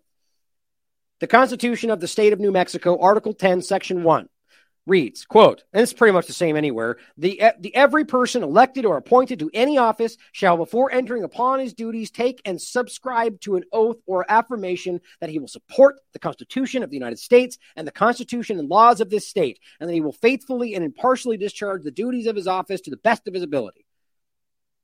So you can't just be like, except when I declare an emergency. That's how they're circumventing all this, at least in the minds of people that buy it. See, this is the kind of statements that we're getting. First of all, this person agrees and says the Second Amendment does not grant, this one's not right. It says the Second Amendment does not grant U.S. the right to bear arms, or us. The Second Amendment denies the government the authority to infringe upon our right to bear arms. This is the way people misunderstand these things. They don't grant you rights. The Constitution does not give you rights. It outlines your inalienable, God-given rights. That was the whole point. When this was executed and was written down, the point was these are rights that everybody has, whether or not we ever wrote this down. And this person says, like most rights, the Second Amendment right is not unlimited. Now, this is the kind of thing that frustrates me. This is just a statement, by the way. This is not a legislation that was passed or some kind of Supreme Court ruling. The point is that they're basically just saying that it is not the right to keep and carry any weapon whatsoever in any manner. Well, first of all, the more that you try to get into the nuance of all of this is where it's as simple as it could get. And this is where I want to get into what these things actually say. The point is, you have the right to bear arms. Now, you can try to get into the definition of what that means, and you could even try to pass legislation that amends the Constitution to make it clear about what those arms may be. See my saying? That doesn't contradict anything. That just simply, and that's what the Bill of Rights ultimately was, is adding more definition. And there are amendments, but none of those amendments contradict the Constitution. So first of all, we have the Constitution of the United States, which you should read. It's important to understand this stuff. Okay? Now, most people don't even know this, which blows me away. The Bill of Rights, this is just on the Bill of Rights Institute, the Bill of Rights are simply the first 10 amendments to the Constitution. So we call it something separate because it was done in a separate time frame, and it was a big moment. So the Bill of Rights kind of holds a special place, but it's really the Constitution. There are amendments to the Constitution, right? Now, even at this point in time, had one of these amendments contradicted the Constitution, which they wouldn't allow at that point because they still understood what this was about, it would have been arguably void according to the later ruling. But the point being is this is how they understood it then. So the Bill of Rights it's an important thing to understand. So let's go through these. For some of this may be redundant and tiresome. I apologize. It's important for the average person to know this that maybe doesn't, especially today with a lot of the younger audience that doesn't even really understand what these things mean. So again, these Bill of Rights are the amendments to the Constitution that were later added. Now, none of these, not a single one of these things are contradictory to the actual Constitution. That's why they're not void.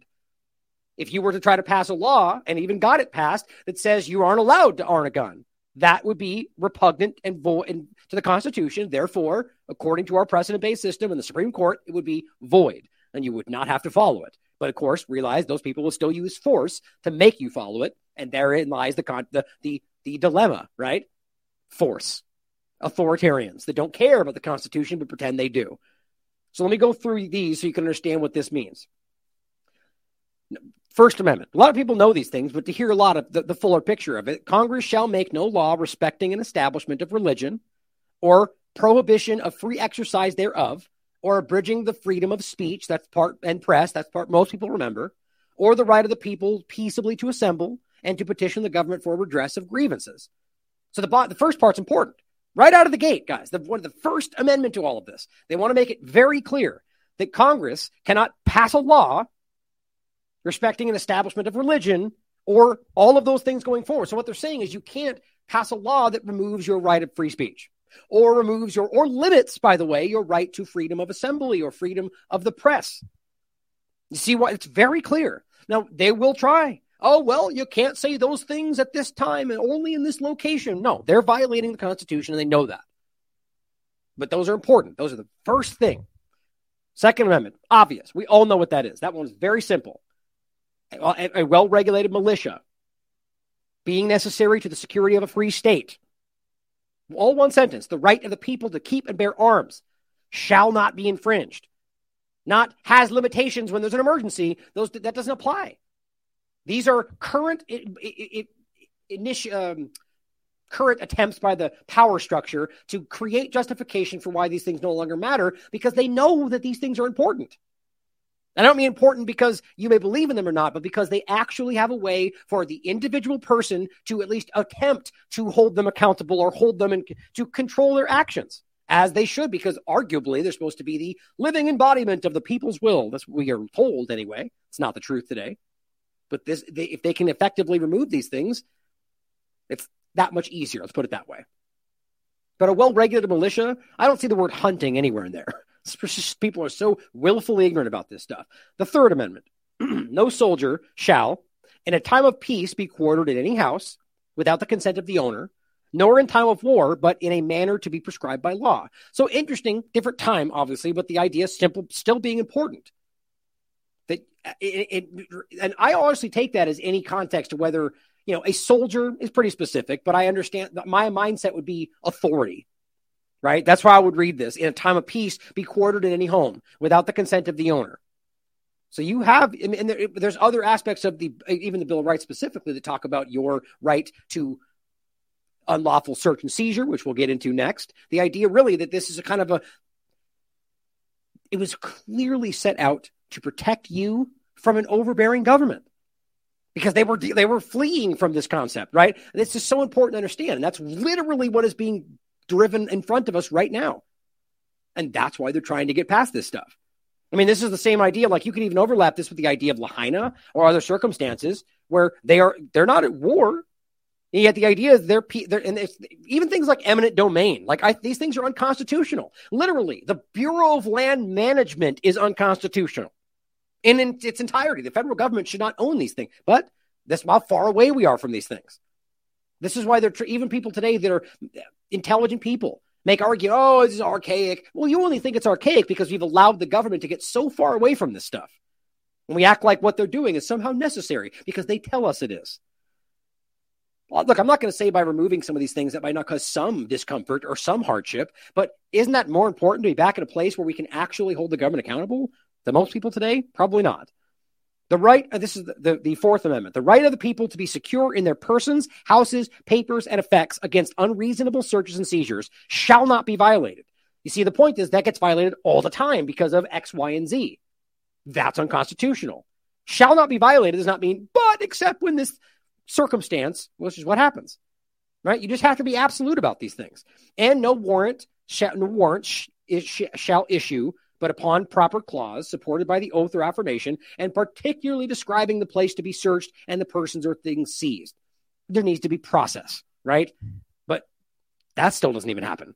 Half the time there's these no-knock, they don't even have, they have no-knock kind of situations, and half the time they don't even deploy to show the warrant, and half the time they don't even have one. The Free Thought Project used to do this all the time. I think they still do, showing that they're doing these things. Fifth Amendment. And again, recognize none of these contradict the original Constitution. That's the important part. Fifth Amendment. No person shall be held to answer for a capital or otherwise infamous crime unless on the presentation or indictment of a grand jury.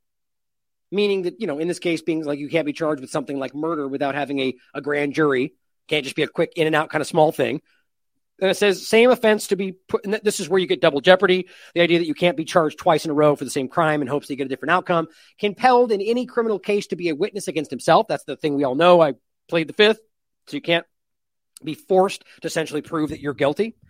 Nor shall private property be taken for public use. Aha, again, overlap with Lahaina or East Palestine or any number of things without just compensation. So I hate that. just to be clear, because they could somehow argue that they're justly compensating you based on the current value, and it's just a way that they manipulate. But you'd have to argue by word that would apply, but no private property should be taken for public use without just compensation.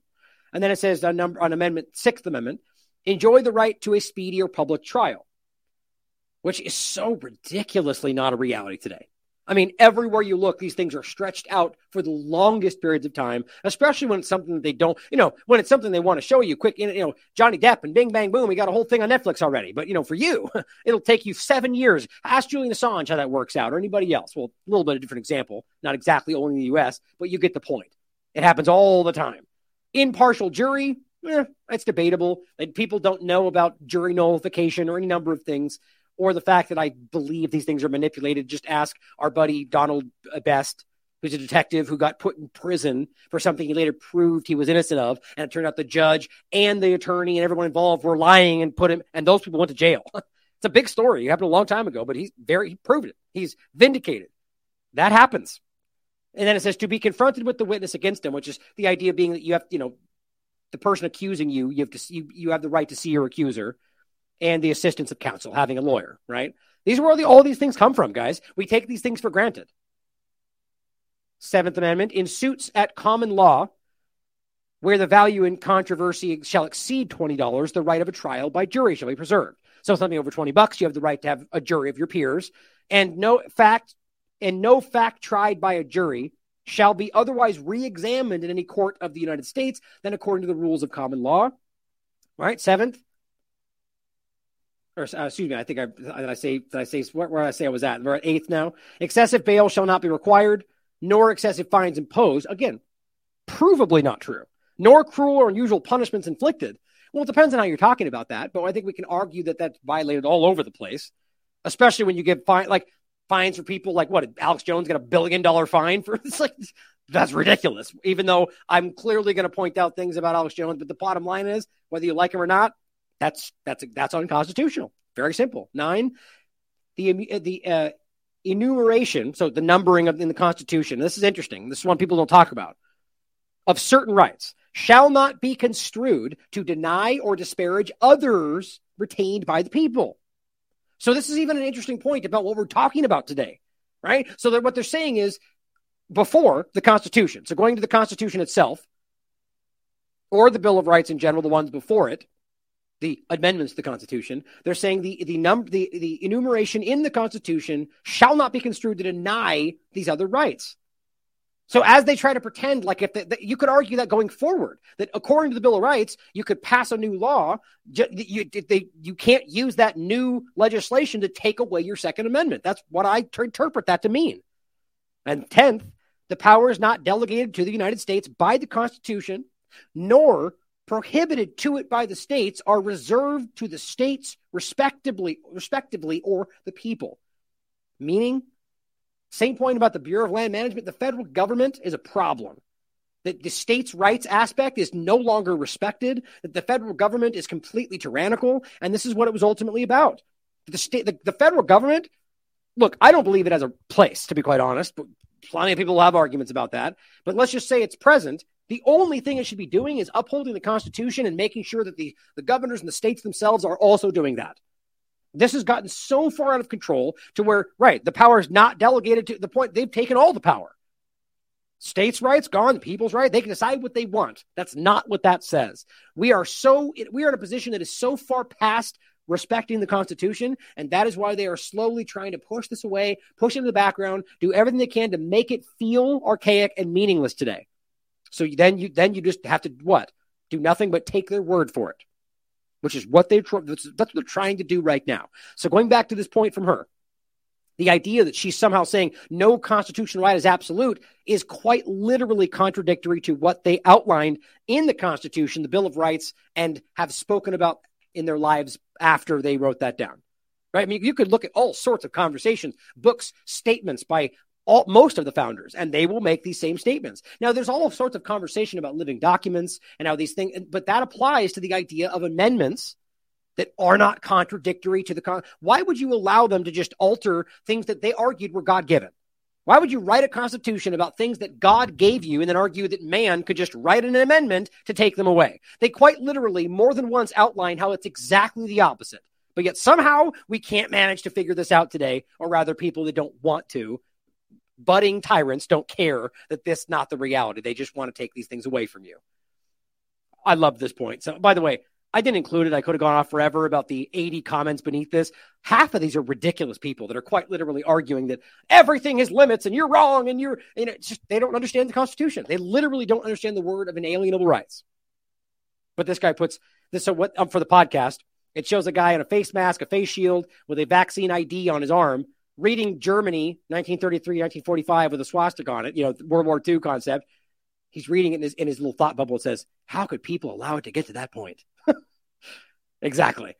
Same way they're doing it now because people aren't paying attention, right? That's exactly the point. Now, again, she's already used this argument, even though it's unconstitutional, even though this person should literally be arrested, in my opinion, for what they're doing. This is almost treasonous. Has already jumped forward and said, well, we're just going to arguably create an emergency based on the idea that we think it's a public health crisis for people to have constitutional rights or have the Second Amendment.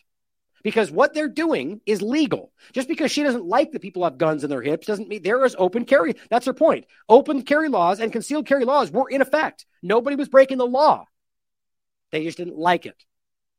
That's where we are today, guys. That is a really stark example of how far we've gotten away from what's going from the Constitution, from your rights. Now, if you don't believe those rights, if you genuinely think that those things are no longer valid, then say that. Right? Come out and say exactly what you think and be honest about where you are, because otherwise you're pretending to believe in the Constitution while trying to remove it. And that makes you a sinister, manipulative person. So under the idea of emergencies, which is what we're talking about, just make sure, let's refresh. Just in case there was a new one since we've been live, certainly possible. This is what we continue to point out. And this is just at the federal level. This doesn't even include the ridiculous public health gun emergency that's happening in New Mexico right now. I just can't even believe that. I mean, look, here's a better point, guys. All the people that were screaming they were dumb conspiracy theorists were saying they were coming for your guns. What else do you call this? They're literally going after your Second Amendment, even as they're not breaking the law. So here is the HHS declarations of public emergencies. And even health. She said this one was a health emergency. Right there. Public health emergency about guns. So it's ridiculous. The point is, public health emergency was a hurricane in Florida, apparently. Or, you might not have seen this, the wildfires in Hawaii. Guess what they wrote down for this? Determination that a public health emergency exists. And the only reason they can say that, by the way, is because they pretend that there's lead and asbestos, even though they haven't proven that. There probably is, but they don't care about that in East Palestine right now. They said this right afterward and declared an emergency based on something they hadn't proven. There's something very criminal going on there, and I think we can all see it. But they say it exists on the state of Hawaii as a result of the continued consequences of wildfires. What are you talking about? A wildfire takes place, or something takes place, and ultimately you pretend that's the continued consequences of wildfires? Like it's some constant problem? I mean, this is so dishonest. All it does is create the justification to do whatever they want. It's an emergency, right? They learned that from COVID. Everyone took notes. The opioid crisis still apparently still going on. July 7th, reinitiated, the same thing. Continued consequences of the opioid. Oh, really? What's happening? What are you doing about it? Nothing. Absolutely nothing. But let's just keep rolling over the emergency, because if we need to, we can use that. Here, Guam, apparently. Anybody will explain to me why it's a public health emergency for the United States for a typhoon in Guam? Sure, territory of the United States. It's just so silly. This is ridiculous. Opioid. Missing. Here's the last COVID one that they claim they didn't. I mean, even though they pretend they can still use it for ongoing tests and different things, just some ongoing never-ending extrapolation of the emergency, which they said they can do as long as they decide. These are unaccountable technocrats, tyrants. Here's a couple of them. From September 7th. Notice on the continuation of the national emergency with respect to certain terrorist attacks. In case you forgot, we've never not been in an emergency after 9/11. That's one of the biggest points here. You may have missed all of that, and the point is that all of this, the governing, they never needed any of the rest of them, because we have never stopped being in a state of emergency after the 9/11 psyop. Wrap your mind around that and think about what that is allowed to happen, and that's why we are here today. And just like Obama and Trump and now Biden, they all do the same thing. From left to right to left to right, they just roll around the same words. But that's not supposed to make sense, right? Aren't they supposed to be different and have different opinions? Yeah, you'd think, wouldn't you? Consistent with Section 202D of the National Emergencies Act, right? They literally have an entire act about where they can do. This is just giving them free rein to circumvent your rights. I am continuing for 1 year the national emergency previously declared on September 14th, 2001.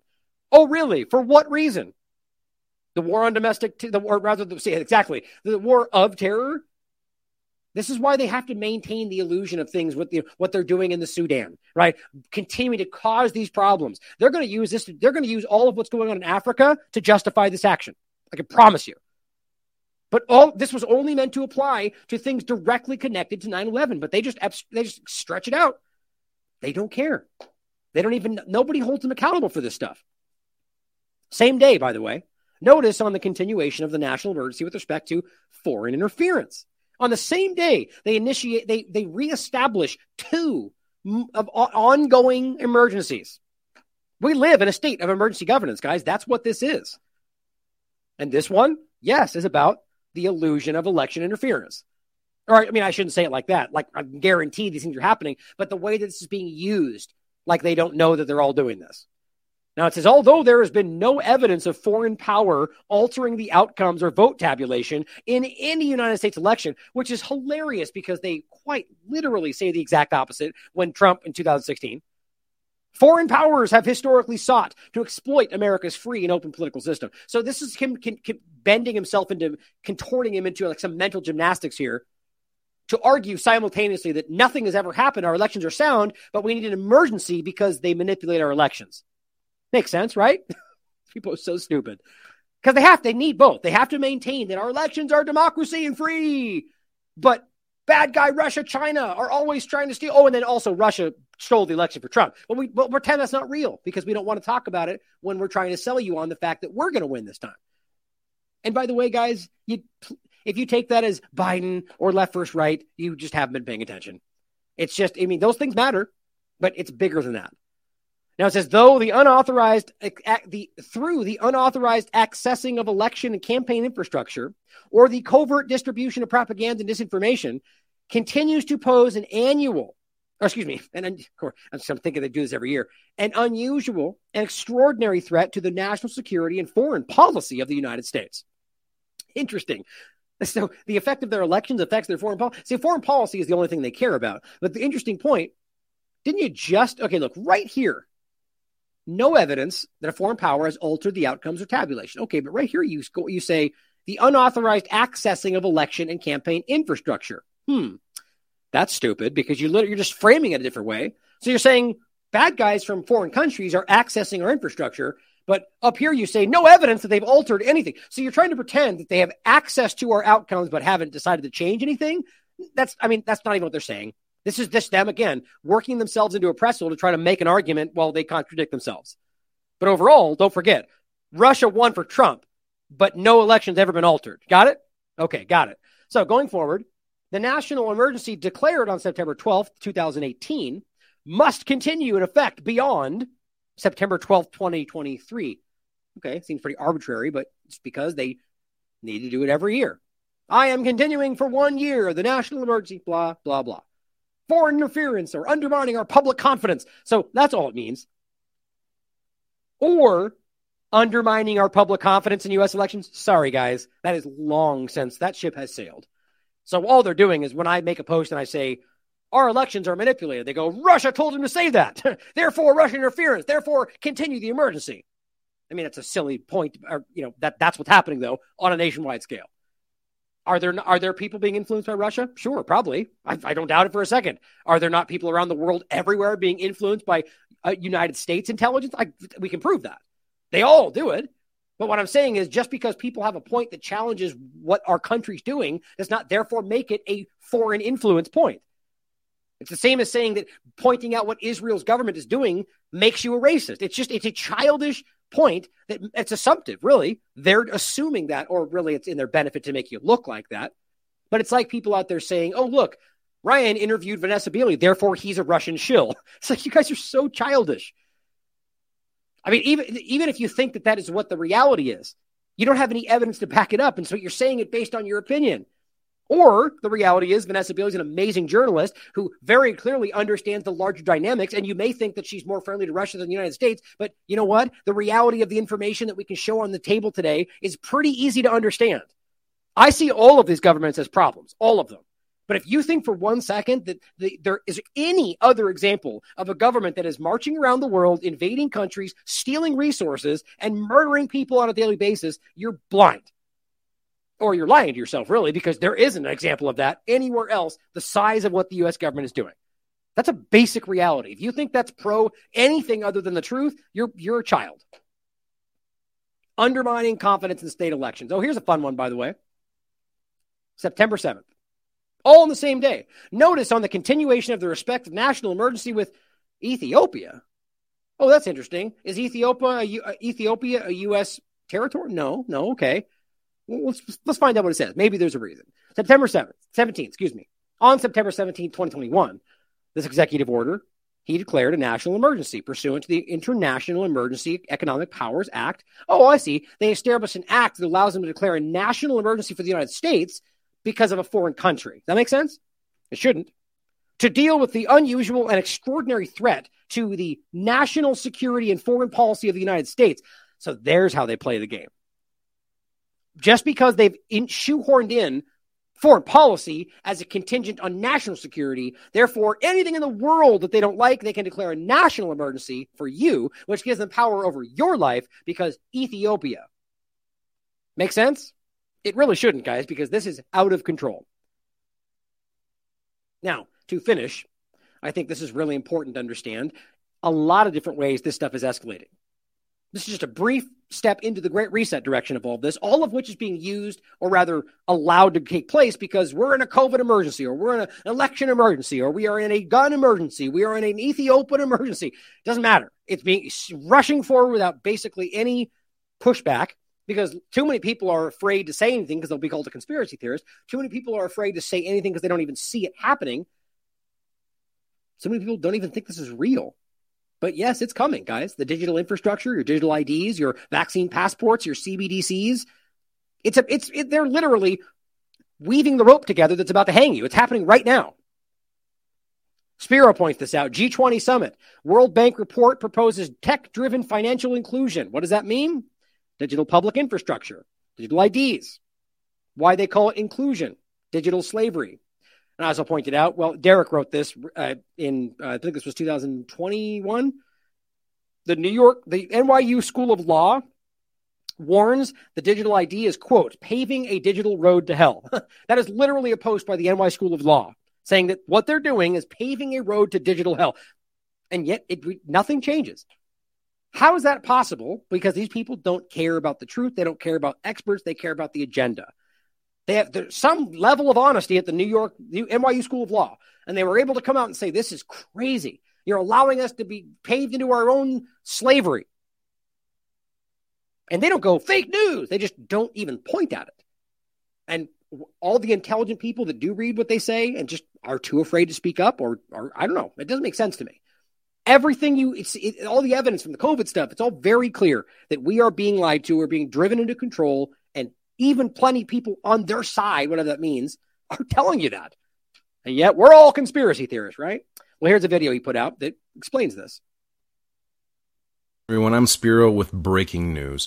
The G20 just officially announced they are launching a plan for a global framework for digital currencies and digital IDs. Watch. Laying the building blocks for a globally coordinated and comprehensive policy and regulatory framework for crypto assets. The global push for clearer policies on crypto assets has gained momentum under the Indian presidency, and a global consensus is emerging on the same. The presidency will support the IMF and the FSB, and FSB is also setting the contours of the regulatory framework for a globally coordinated approach to crypto assets. So the presidency, with the support of IMF and the FSB, is setting these contours. The IMF and FSB synthesis paper, about which I've spoken to the media earlier, including a roadmap. On that, I just want to give my observation. This synthesis paper delves into how the policy and regulatory frameworks developed by the IMF and the FSB, alongside the other standard-setting bodies, will fit together and interact with each other. This paper is now available in the public domain for all of you all to see. Now, crypto was initially portrayed as a way to decouple from the central banks and to provide a layer of anonymity, just like using cash, right? But that's not what this is at all. In fact, it's quite the opposite. This is about the rollout of central bank digital currencies, or CBDCs. Now, the central banks have been working on this for quite a long time, and they have been partnering with governments and private corporations to usher this in. It kind of sounds like fascism, right? But what does it mean? Well, we've already witnessed how the central banks have been using a debt-based system to essentially enslave entire nations, and soon they'll have the ability to monitor, regulate, and tax you into submission in every way imaginable. And before you know it, you'll be eating bugs and driving electric cars. Or at least that's their plan if they get their way. Another example, didn't get your latest booster shot? Sorry, your account's been restricted until you comply. And at this point, we can start to see how the climate lockdowns don't seem too far-fetched after all, because we're witnessing the foundation of the social credit system being rolled out right now before our eyes. And if this sounds extreme, it's because it is. Just like the lockdowns and mandates that we just went through were extreme. And this agenda will maximize compliance on the next go-around. Now, what the social engineers are rolling out is called a digital panopticon, or a digital prison. This is where the digital IDs come into play. The third one, which I'd like to draw your attention to, is the financial inclusion and productivity gains through digital public infrastructure.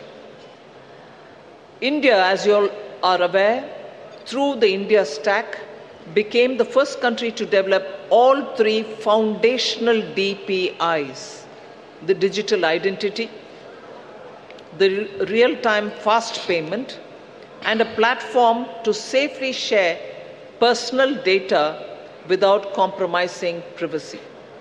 So embedded this concept in the G20 financial inclusion agenda by formulating G20 policy recommendations for advancing financial inclusion and productivity gains through digital public infrastructure.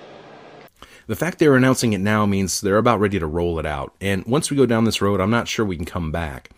The G20 announcement also coincides with what I believe Elon Musk has planned for X, as they have recently announced they've obtained approval for payments, including cryptocurrencies, and will begin to collect users' biometric data and other personal information this month. Kind of sounds like compliance with the global digital ID agenda that was just announced at the G20, but that's just my opinion, right? Maybe, maybe not. I hate to say it, folks, but it looks like the conspiracy theorists were right again. We warned that the measures used during COVID-19 would be used to erect a new and improved, all-encompassing digital surveillance and police state, the likes of which humanity has never seen. And here it is. It's disguised as a solution, as progress, as inclusion, so no one's left behind. Because at the end of the day, we will all be slaves under this new system of control. Very concerning. I think we all see it coming. I mean, it's laid out and clear. I don't even know how many plans I've seen anymore now. I mean, we used to talk about like the lockstep and these different, but they're openly telling you this is the direction. It's not something that can be disregarded as fake because they're telling you they're rolling it out. They're even giving you the justification for why it's necessary. So the people that are still trying to pretend like this isn't happening, I mean, they must be terrified. I mean, you're plugging your ears and stomping your feet and ignoring what's happening to the world right now. It's terrifying, but it's all coming out in real time. James Melville points out a real example of this already happening. The UK government has passed an energy bill, and this is what we already warned was going to begin, that risks fining or imprisoning property owners, not big companies, you as an individual, if you own property in this case, but it's an escalating scale. Eventually, it's going to become everybody, and they're very clear about this. Fining or imprisoning property owners who fail to meet net zero energy targets. Now, right now, maybe it's a money fine, but what happens if it's some kind of restriction? Right? You get shut off of the WeChat Everything app that allows you to pay your bills or whatever else happens tomorrow. This is real. I mean, the link's right here. You can read it for yourself. It's very, very obvious what's happening. So they said, and look, you have to understand, this is a broad and constantly nebulous changing concept. Net zero energy targets. So tomorrow they can come out and say, we just realized we need to up this or change that. And suddenly, if you don't meet those targets, you'll get fined, or you get your energy turned off, or you get your social ID, your digital ID canceled, or whatever we're talking about for the future. This is not secret. It's not conspiracy theory. They're telling you it's coming. In fact, they're already doing it. If you don't meet their targets, you get shut down. You get your social credit score gets turned down. You get your carbon is too high. Like, that's what they're talking about. And here, guys, is the kind of things that we're already seeing happen. And I sadly have to point out this is happening now, right? This is what's happening already. And as Inversionism points out, this is what a broken spirit looks like in a kid. This is really sad, actually. So again, remembering this post from earlier where Biden is admitting that, rather than him, that he doesn't care about the masks. And we all should know by now that the science is undeniably clear. The body of evidence shows they never have been statistically significant in reducing transmission. It doesn't happen in this case. That what's sad is that we're in a time where these things are being reforced back on these kids. And that this is what it looks like to live in a society that's run by tyrants, and then the sycophant people that either don't know better or are blindly following them because they're scared or because they want to be in control over you, which is happening in a lot of different ways. This is where it's all leading unless we do something about it. I don't mean violence. 2, 3. I wear a mask to school. I wear a mask to school. Hi ho the Dario. I wear a mask to school. It helps to keep me safe. It helps to keep me safe. Hi ho the Dario. It helps to keep me safe. It keeps my friends safe. It keeps my friends safe. Hi ho the Dario. It keeps my friends safe. And let me see a hooray! Put your hands up in the air! My God. I mean, even she knows they're not singing. I mean, it's even the terrible song doesn't even anyway. Just doesn't even make sense. Like it doesn't even rhyme. It's just ridiculous. That is indoctrination. Say it with me. Your mask is what you need. Your mask is what that's what that is. And these kids are not having it. That clearly. I mean, but think about how hard that is. And you are just indoctrinating and blinding. And here's another small example. I mean, it's not that small, really, but it just shows you what's the continuing effort to remove things that might be able to stop you from being influenced by whatever they do next. Berkey water filters apparently now suing the EPA. Do you know why? Because they randomly recategorize what they're doing as pesticides. It's a real story. I guess it has something to do with the silver particles that very clearly are used, but apparently no, they're pesticides now. So they can't sell without, basically it makes it impossible for the company to continue what they were already doing. And you know what's already happened to that? Right now, if you go to buy one, they're all unavailable. This is a great interview. It's about 11 minutes where they're talking with the guy. But so we don't care about dioxins and PFAS, but we're worried about you using the wrong kind of filter. Or rather, we'll just pretend that it's a pesticide so you don't have access to one of the most usable, accessible filters for average people. I mean, it's just disgusting how much they choose to ignore while they attack the things that are helping people. How else do we see this? It's kind of terrifying, guys, but we need to realize that we can make a difference, that we can do something different. We just have to have the courage to stand up and speak your mind. And of course, the election coming up, guys, that's where we can make all the difference. No, of course not. That's not what I'll ever tell you. The election is one more way where they're going to manipulate people into thinking that they've made a difference, into thinking that they can change the world based on checking a box every 4 years. Or maybe every 2 years if you're especially politically active. No, those things make zero difference on the outcome, and we can see that over years. over and over. And the ending point today is to show you this exact the absurdity of not only how the elections themselves are used to push foreign policy agendas or how the narratives are used to scare you back into place, but how the actual, the outcomes of these things, the illusion that they are in general, are used by them to solidify their power over you and act like what they're doing is acting with your will. The largest voting bloc in this country are people that don't take part in the elections. The largest bloc within the people that vote are people that register as independent. And yet every year they pretend like everybody came out and then only left and right. And we all somehow pretend that means we have a democracy. Even then, we shouldn't be asking for democracy. We shouldn't want mob rule. We should want the republic that was originally designed. But see, we've been so far removed from the reality of what this was that we still pretend like when they hand you something, that's freedom. When they give you your doled out food stamps or whatever else. I didn't mean that in the sense of like a welfare thing. I'm thinking of the sense of where this is going. Right? Here are your fruit tablets. Here's what you get today. Here's what you're allowed to say online. We pretend, oh, thank you for our freedoms today, government. People that think like that have lost touch with what this country once stood for. Or, I've made arguments in the past. Maybe it never did. Either way, the point is that it's something that means something to me. The idea of what the Constitution is has resonated with people like me. And I don't think it's perfect, but I do believe it can make a difference. And I believe that if we believe in it, and that's why they're scared of it, that we can make a difference. So ending today, we're already seeing the beginnings of this kind of illusion. Maybe this is the polygon cyber pandemic overlap that we've been predicting, that they told you was coming. Or maybe it's just another way to act like we have to repress, remove your rights and stop you from saying anything online to the guys that were stopping bad guy Chinese hackers or Russian influencers or whatever it is to justify more suppression of your inalienable rights.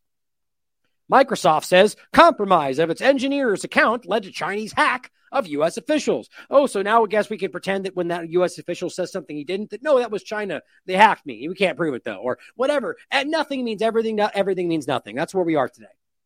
The point is, this is just undermining what we're doing. It's all being attacked in China.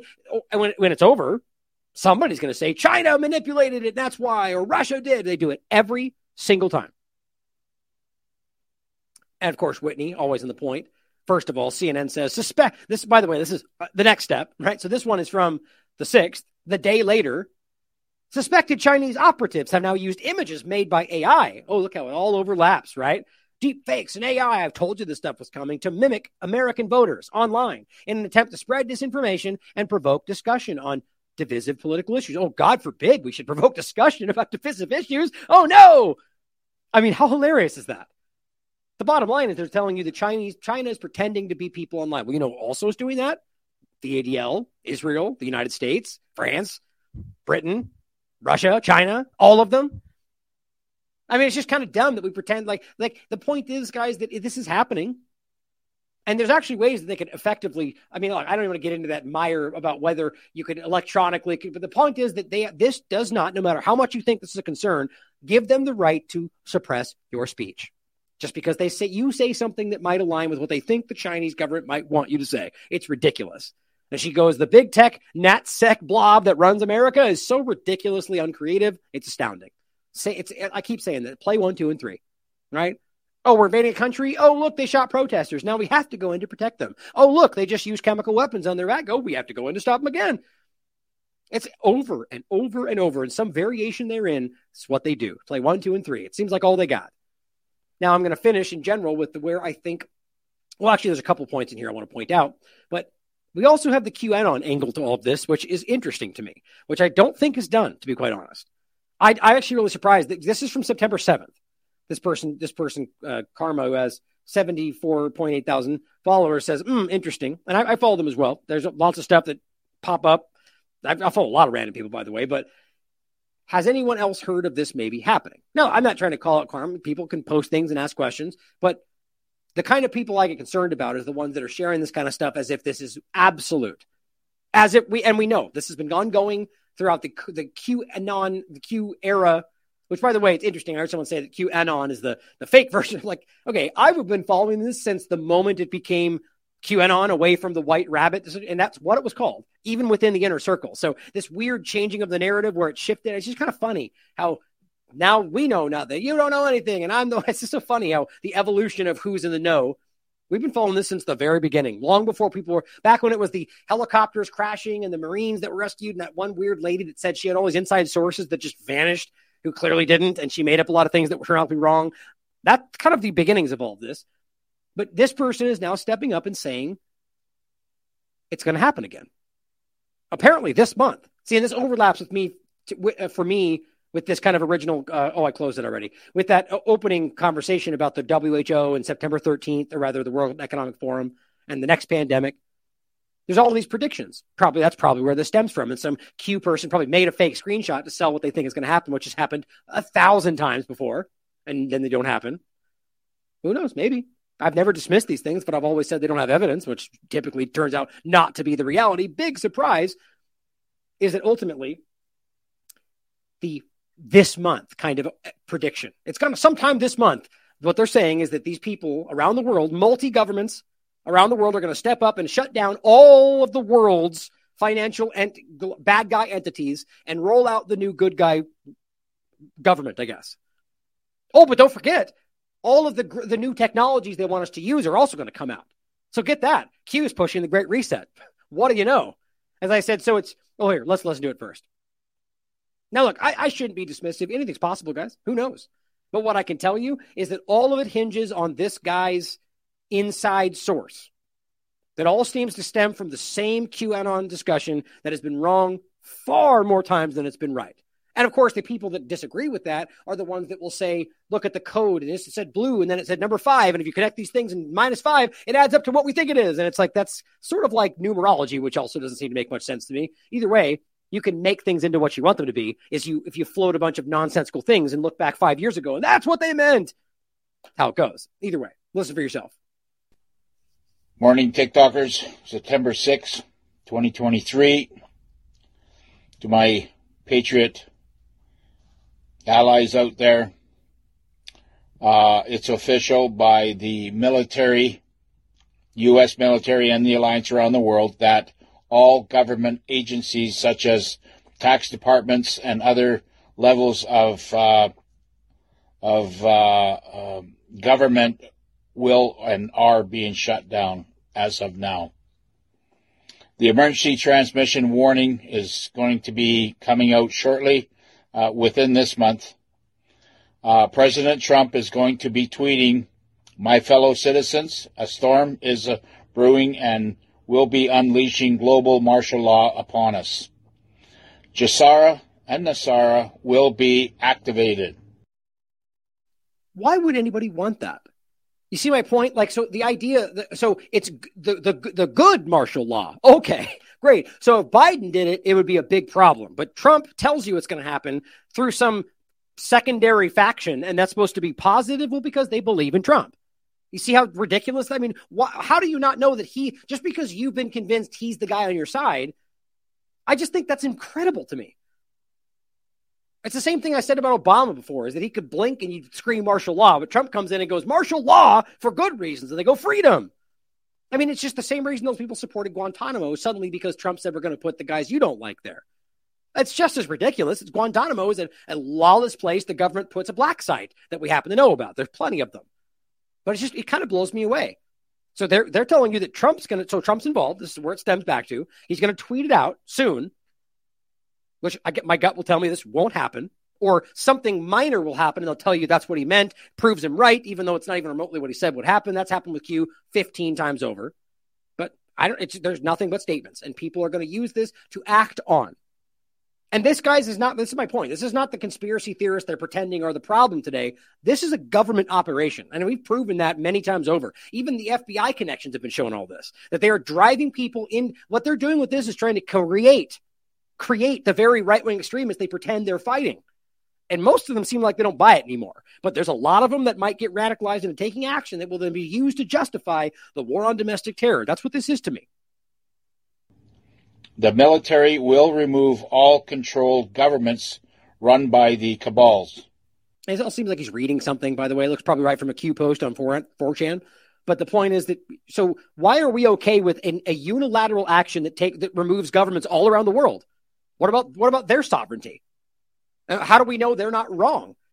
This is just a blindly naive trust of who you think are the good guys because you've been involved in some thread that tells you that you're on the right path. Like it's more about like giving people vindication for thinking they're discovering what's happening. And maybe you're right. I've said that from the beginning, but how many times have they been proven wrong? This kind of scares me, guys. People actually believe in this stuff. Had a lot of shares.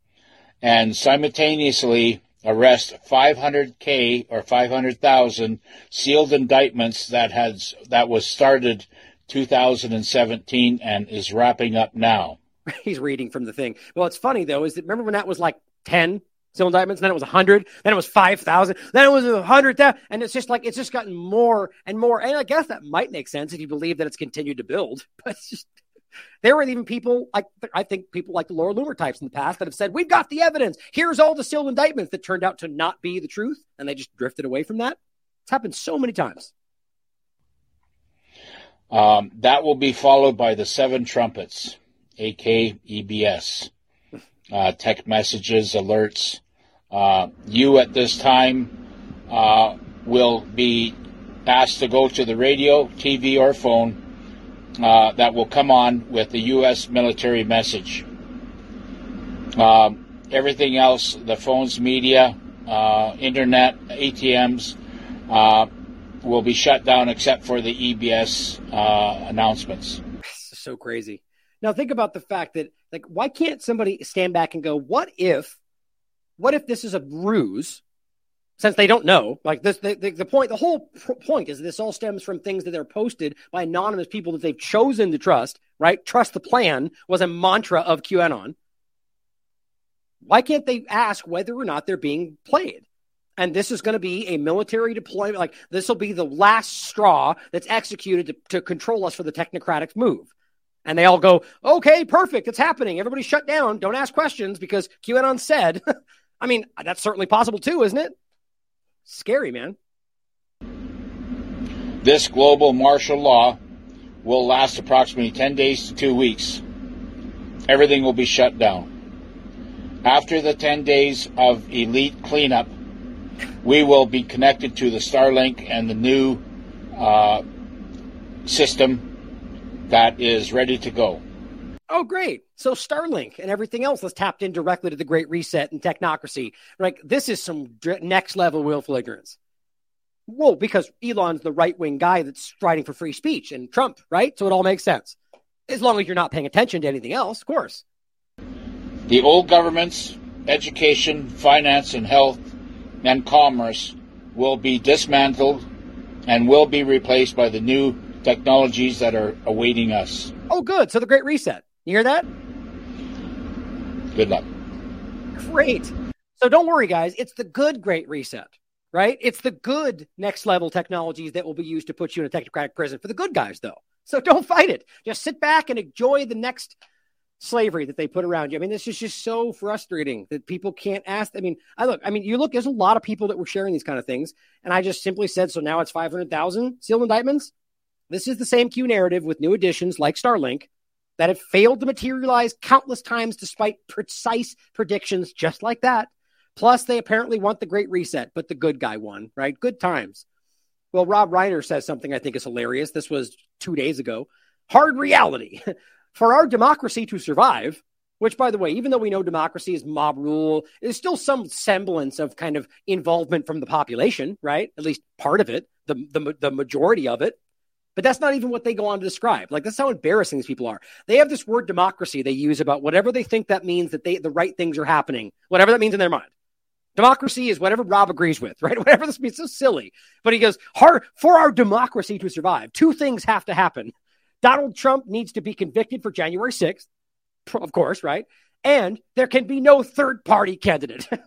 Welcome to Banana Republic democracy. Like, it's just, these people are ridiculous. I mean, that's stupid. That is absolutely objectively ridiculous. What you're saying are things that are counter to the idea of any free election system. He can't be allowed to do it, and there can only be 2. It's like these people are like budding technocrats. These are budding authoritarians or full-blown authoritarians. Let's not forget, they happily published this article, The Secret History of the Shadow Campaign that saved the 2020 election. right? So Russia stole it for Trump, and then we totally stole it for ourselves, but that's democracy for you. It's just so dumb, guys. It's really, now I in no way think Russia stole it for Trump. That's what they're saying. I think they all cheat every time from every side as much as they possibly can. And I think we've proven that on the show over and over and over. But here's the other side of it. Almost no Trump voters consider Biden the legitimate 2020 election winner, which a lot of them don't. Right? So it's funny how both sides can recognize the system's broken, yet all scream, vote! Vote harder! Let's vote this time because we'll be cheated the right way this time. Hooray! It's ridiculous, isn't it? Well, I'm going to end with a video from Matt Orfalea because he does great videos on this. Now, this one is definitely right side, or I mean, like in the sense where it's calling out the left more than the right, I would argue. But nonetheless, if you know the full picture, which the left and the right do this as much, I think it's equal in my opinion. It may ebb and flow over the years, but it kind of goes back and forth, like I've said many times.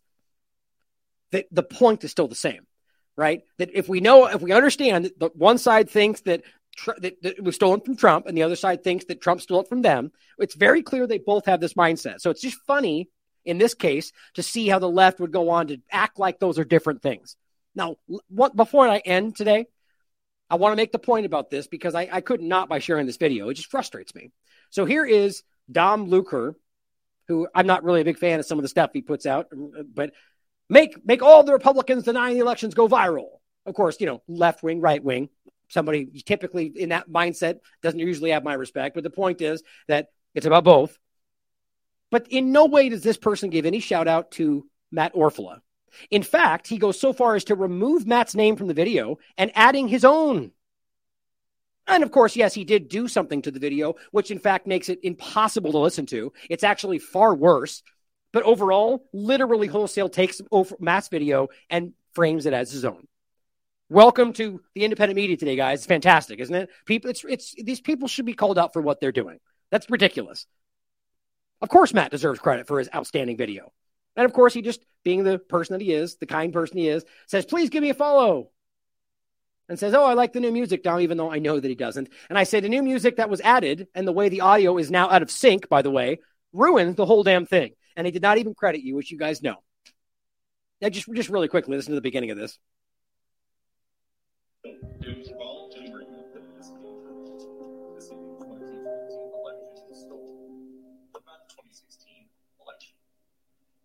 Now, by the way, it is actually that low. Even with full volume, I can barely hear what he's saying, and the audio is completely out of sync. I don't even know why he did that other than to make it different so he could claim it was his, quite frankly. The bottom line is, this is his video. Here is his video. Matt Orfalea's video, who deserves all the credit for this great work. You know that's important, guys. It's funny to me that there are people out there that would argue like, oh, doesn't it just matter that the information's getting out? Well, yes, it does to a degree. But when you manipulate it or when you alter it, and I mean, first of all, of course, people deserve credit for their work. And the people that take the other people's work, that's the point I was making the other day. Well, they clearly care about credit as they add their own name to it. So it's funny that people that are okay with those people taking somebody else's work are okay for shouting him down, saying, why do you care about credit when it's obvious he does? And then, of course, the bigger point is about making sure this is done the right way with all of the source material that Matt includes that he does not. And that is obviously the bigger point. But I had to make that point because I did when I was grabbing his video, I saw this and I was frustrated by that, as we all should be. Thank you, Matt, for doing great work. I think this video is hilarious. I will end with this and play this on the way out for you guys. But make sure tonight, before we leave, that you tune in to our watch along and Q&A. It'll be at 8 p.m. Central Time on The Last American Vagabond. I believe Corbett's going to post the link to it on his website as well. And it'll be on all the T-Lab channels. And we'll be watching the about 30-plus minute documentary called COVID 9/11. It's an outstanding documentary, and it's so important to understand how these things all connect. So thank you for being here, as always. And like I've been saying the last so many times, I think it's important because we've been seeing a lot of we've been seeing some great support lately, which I really think is powerful because we really do need to grow what we're doing.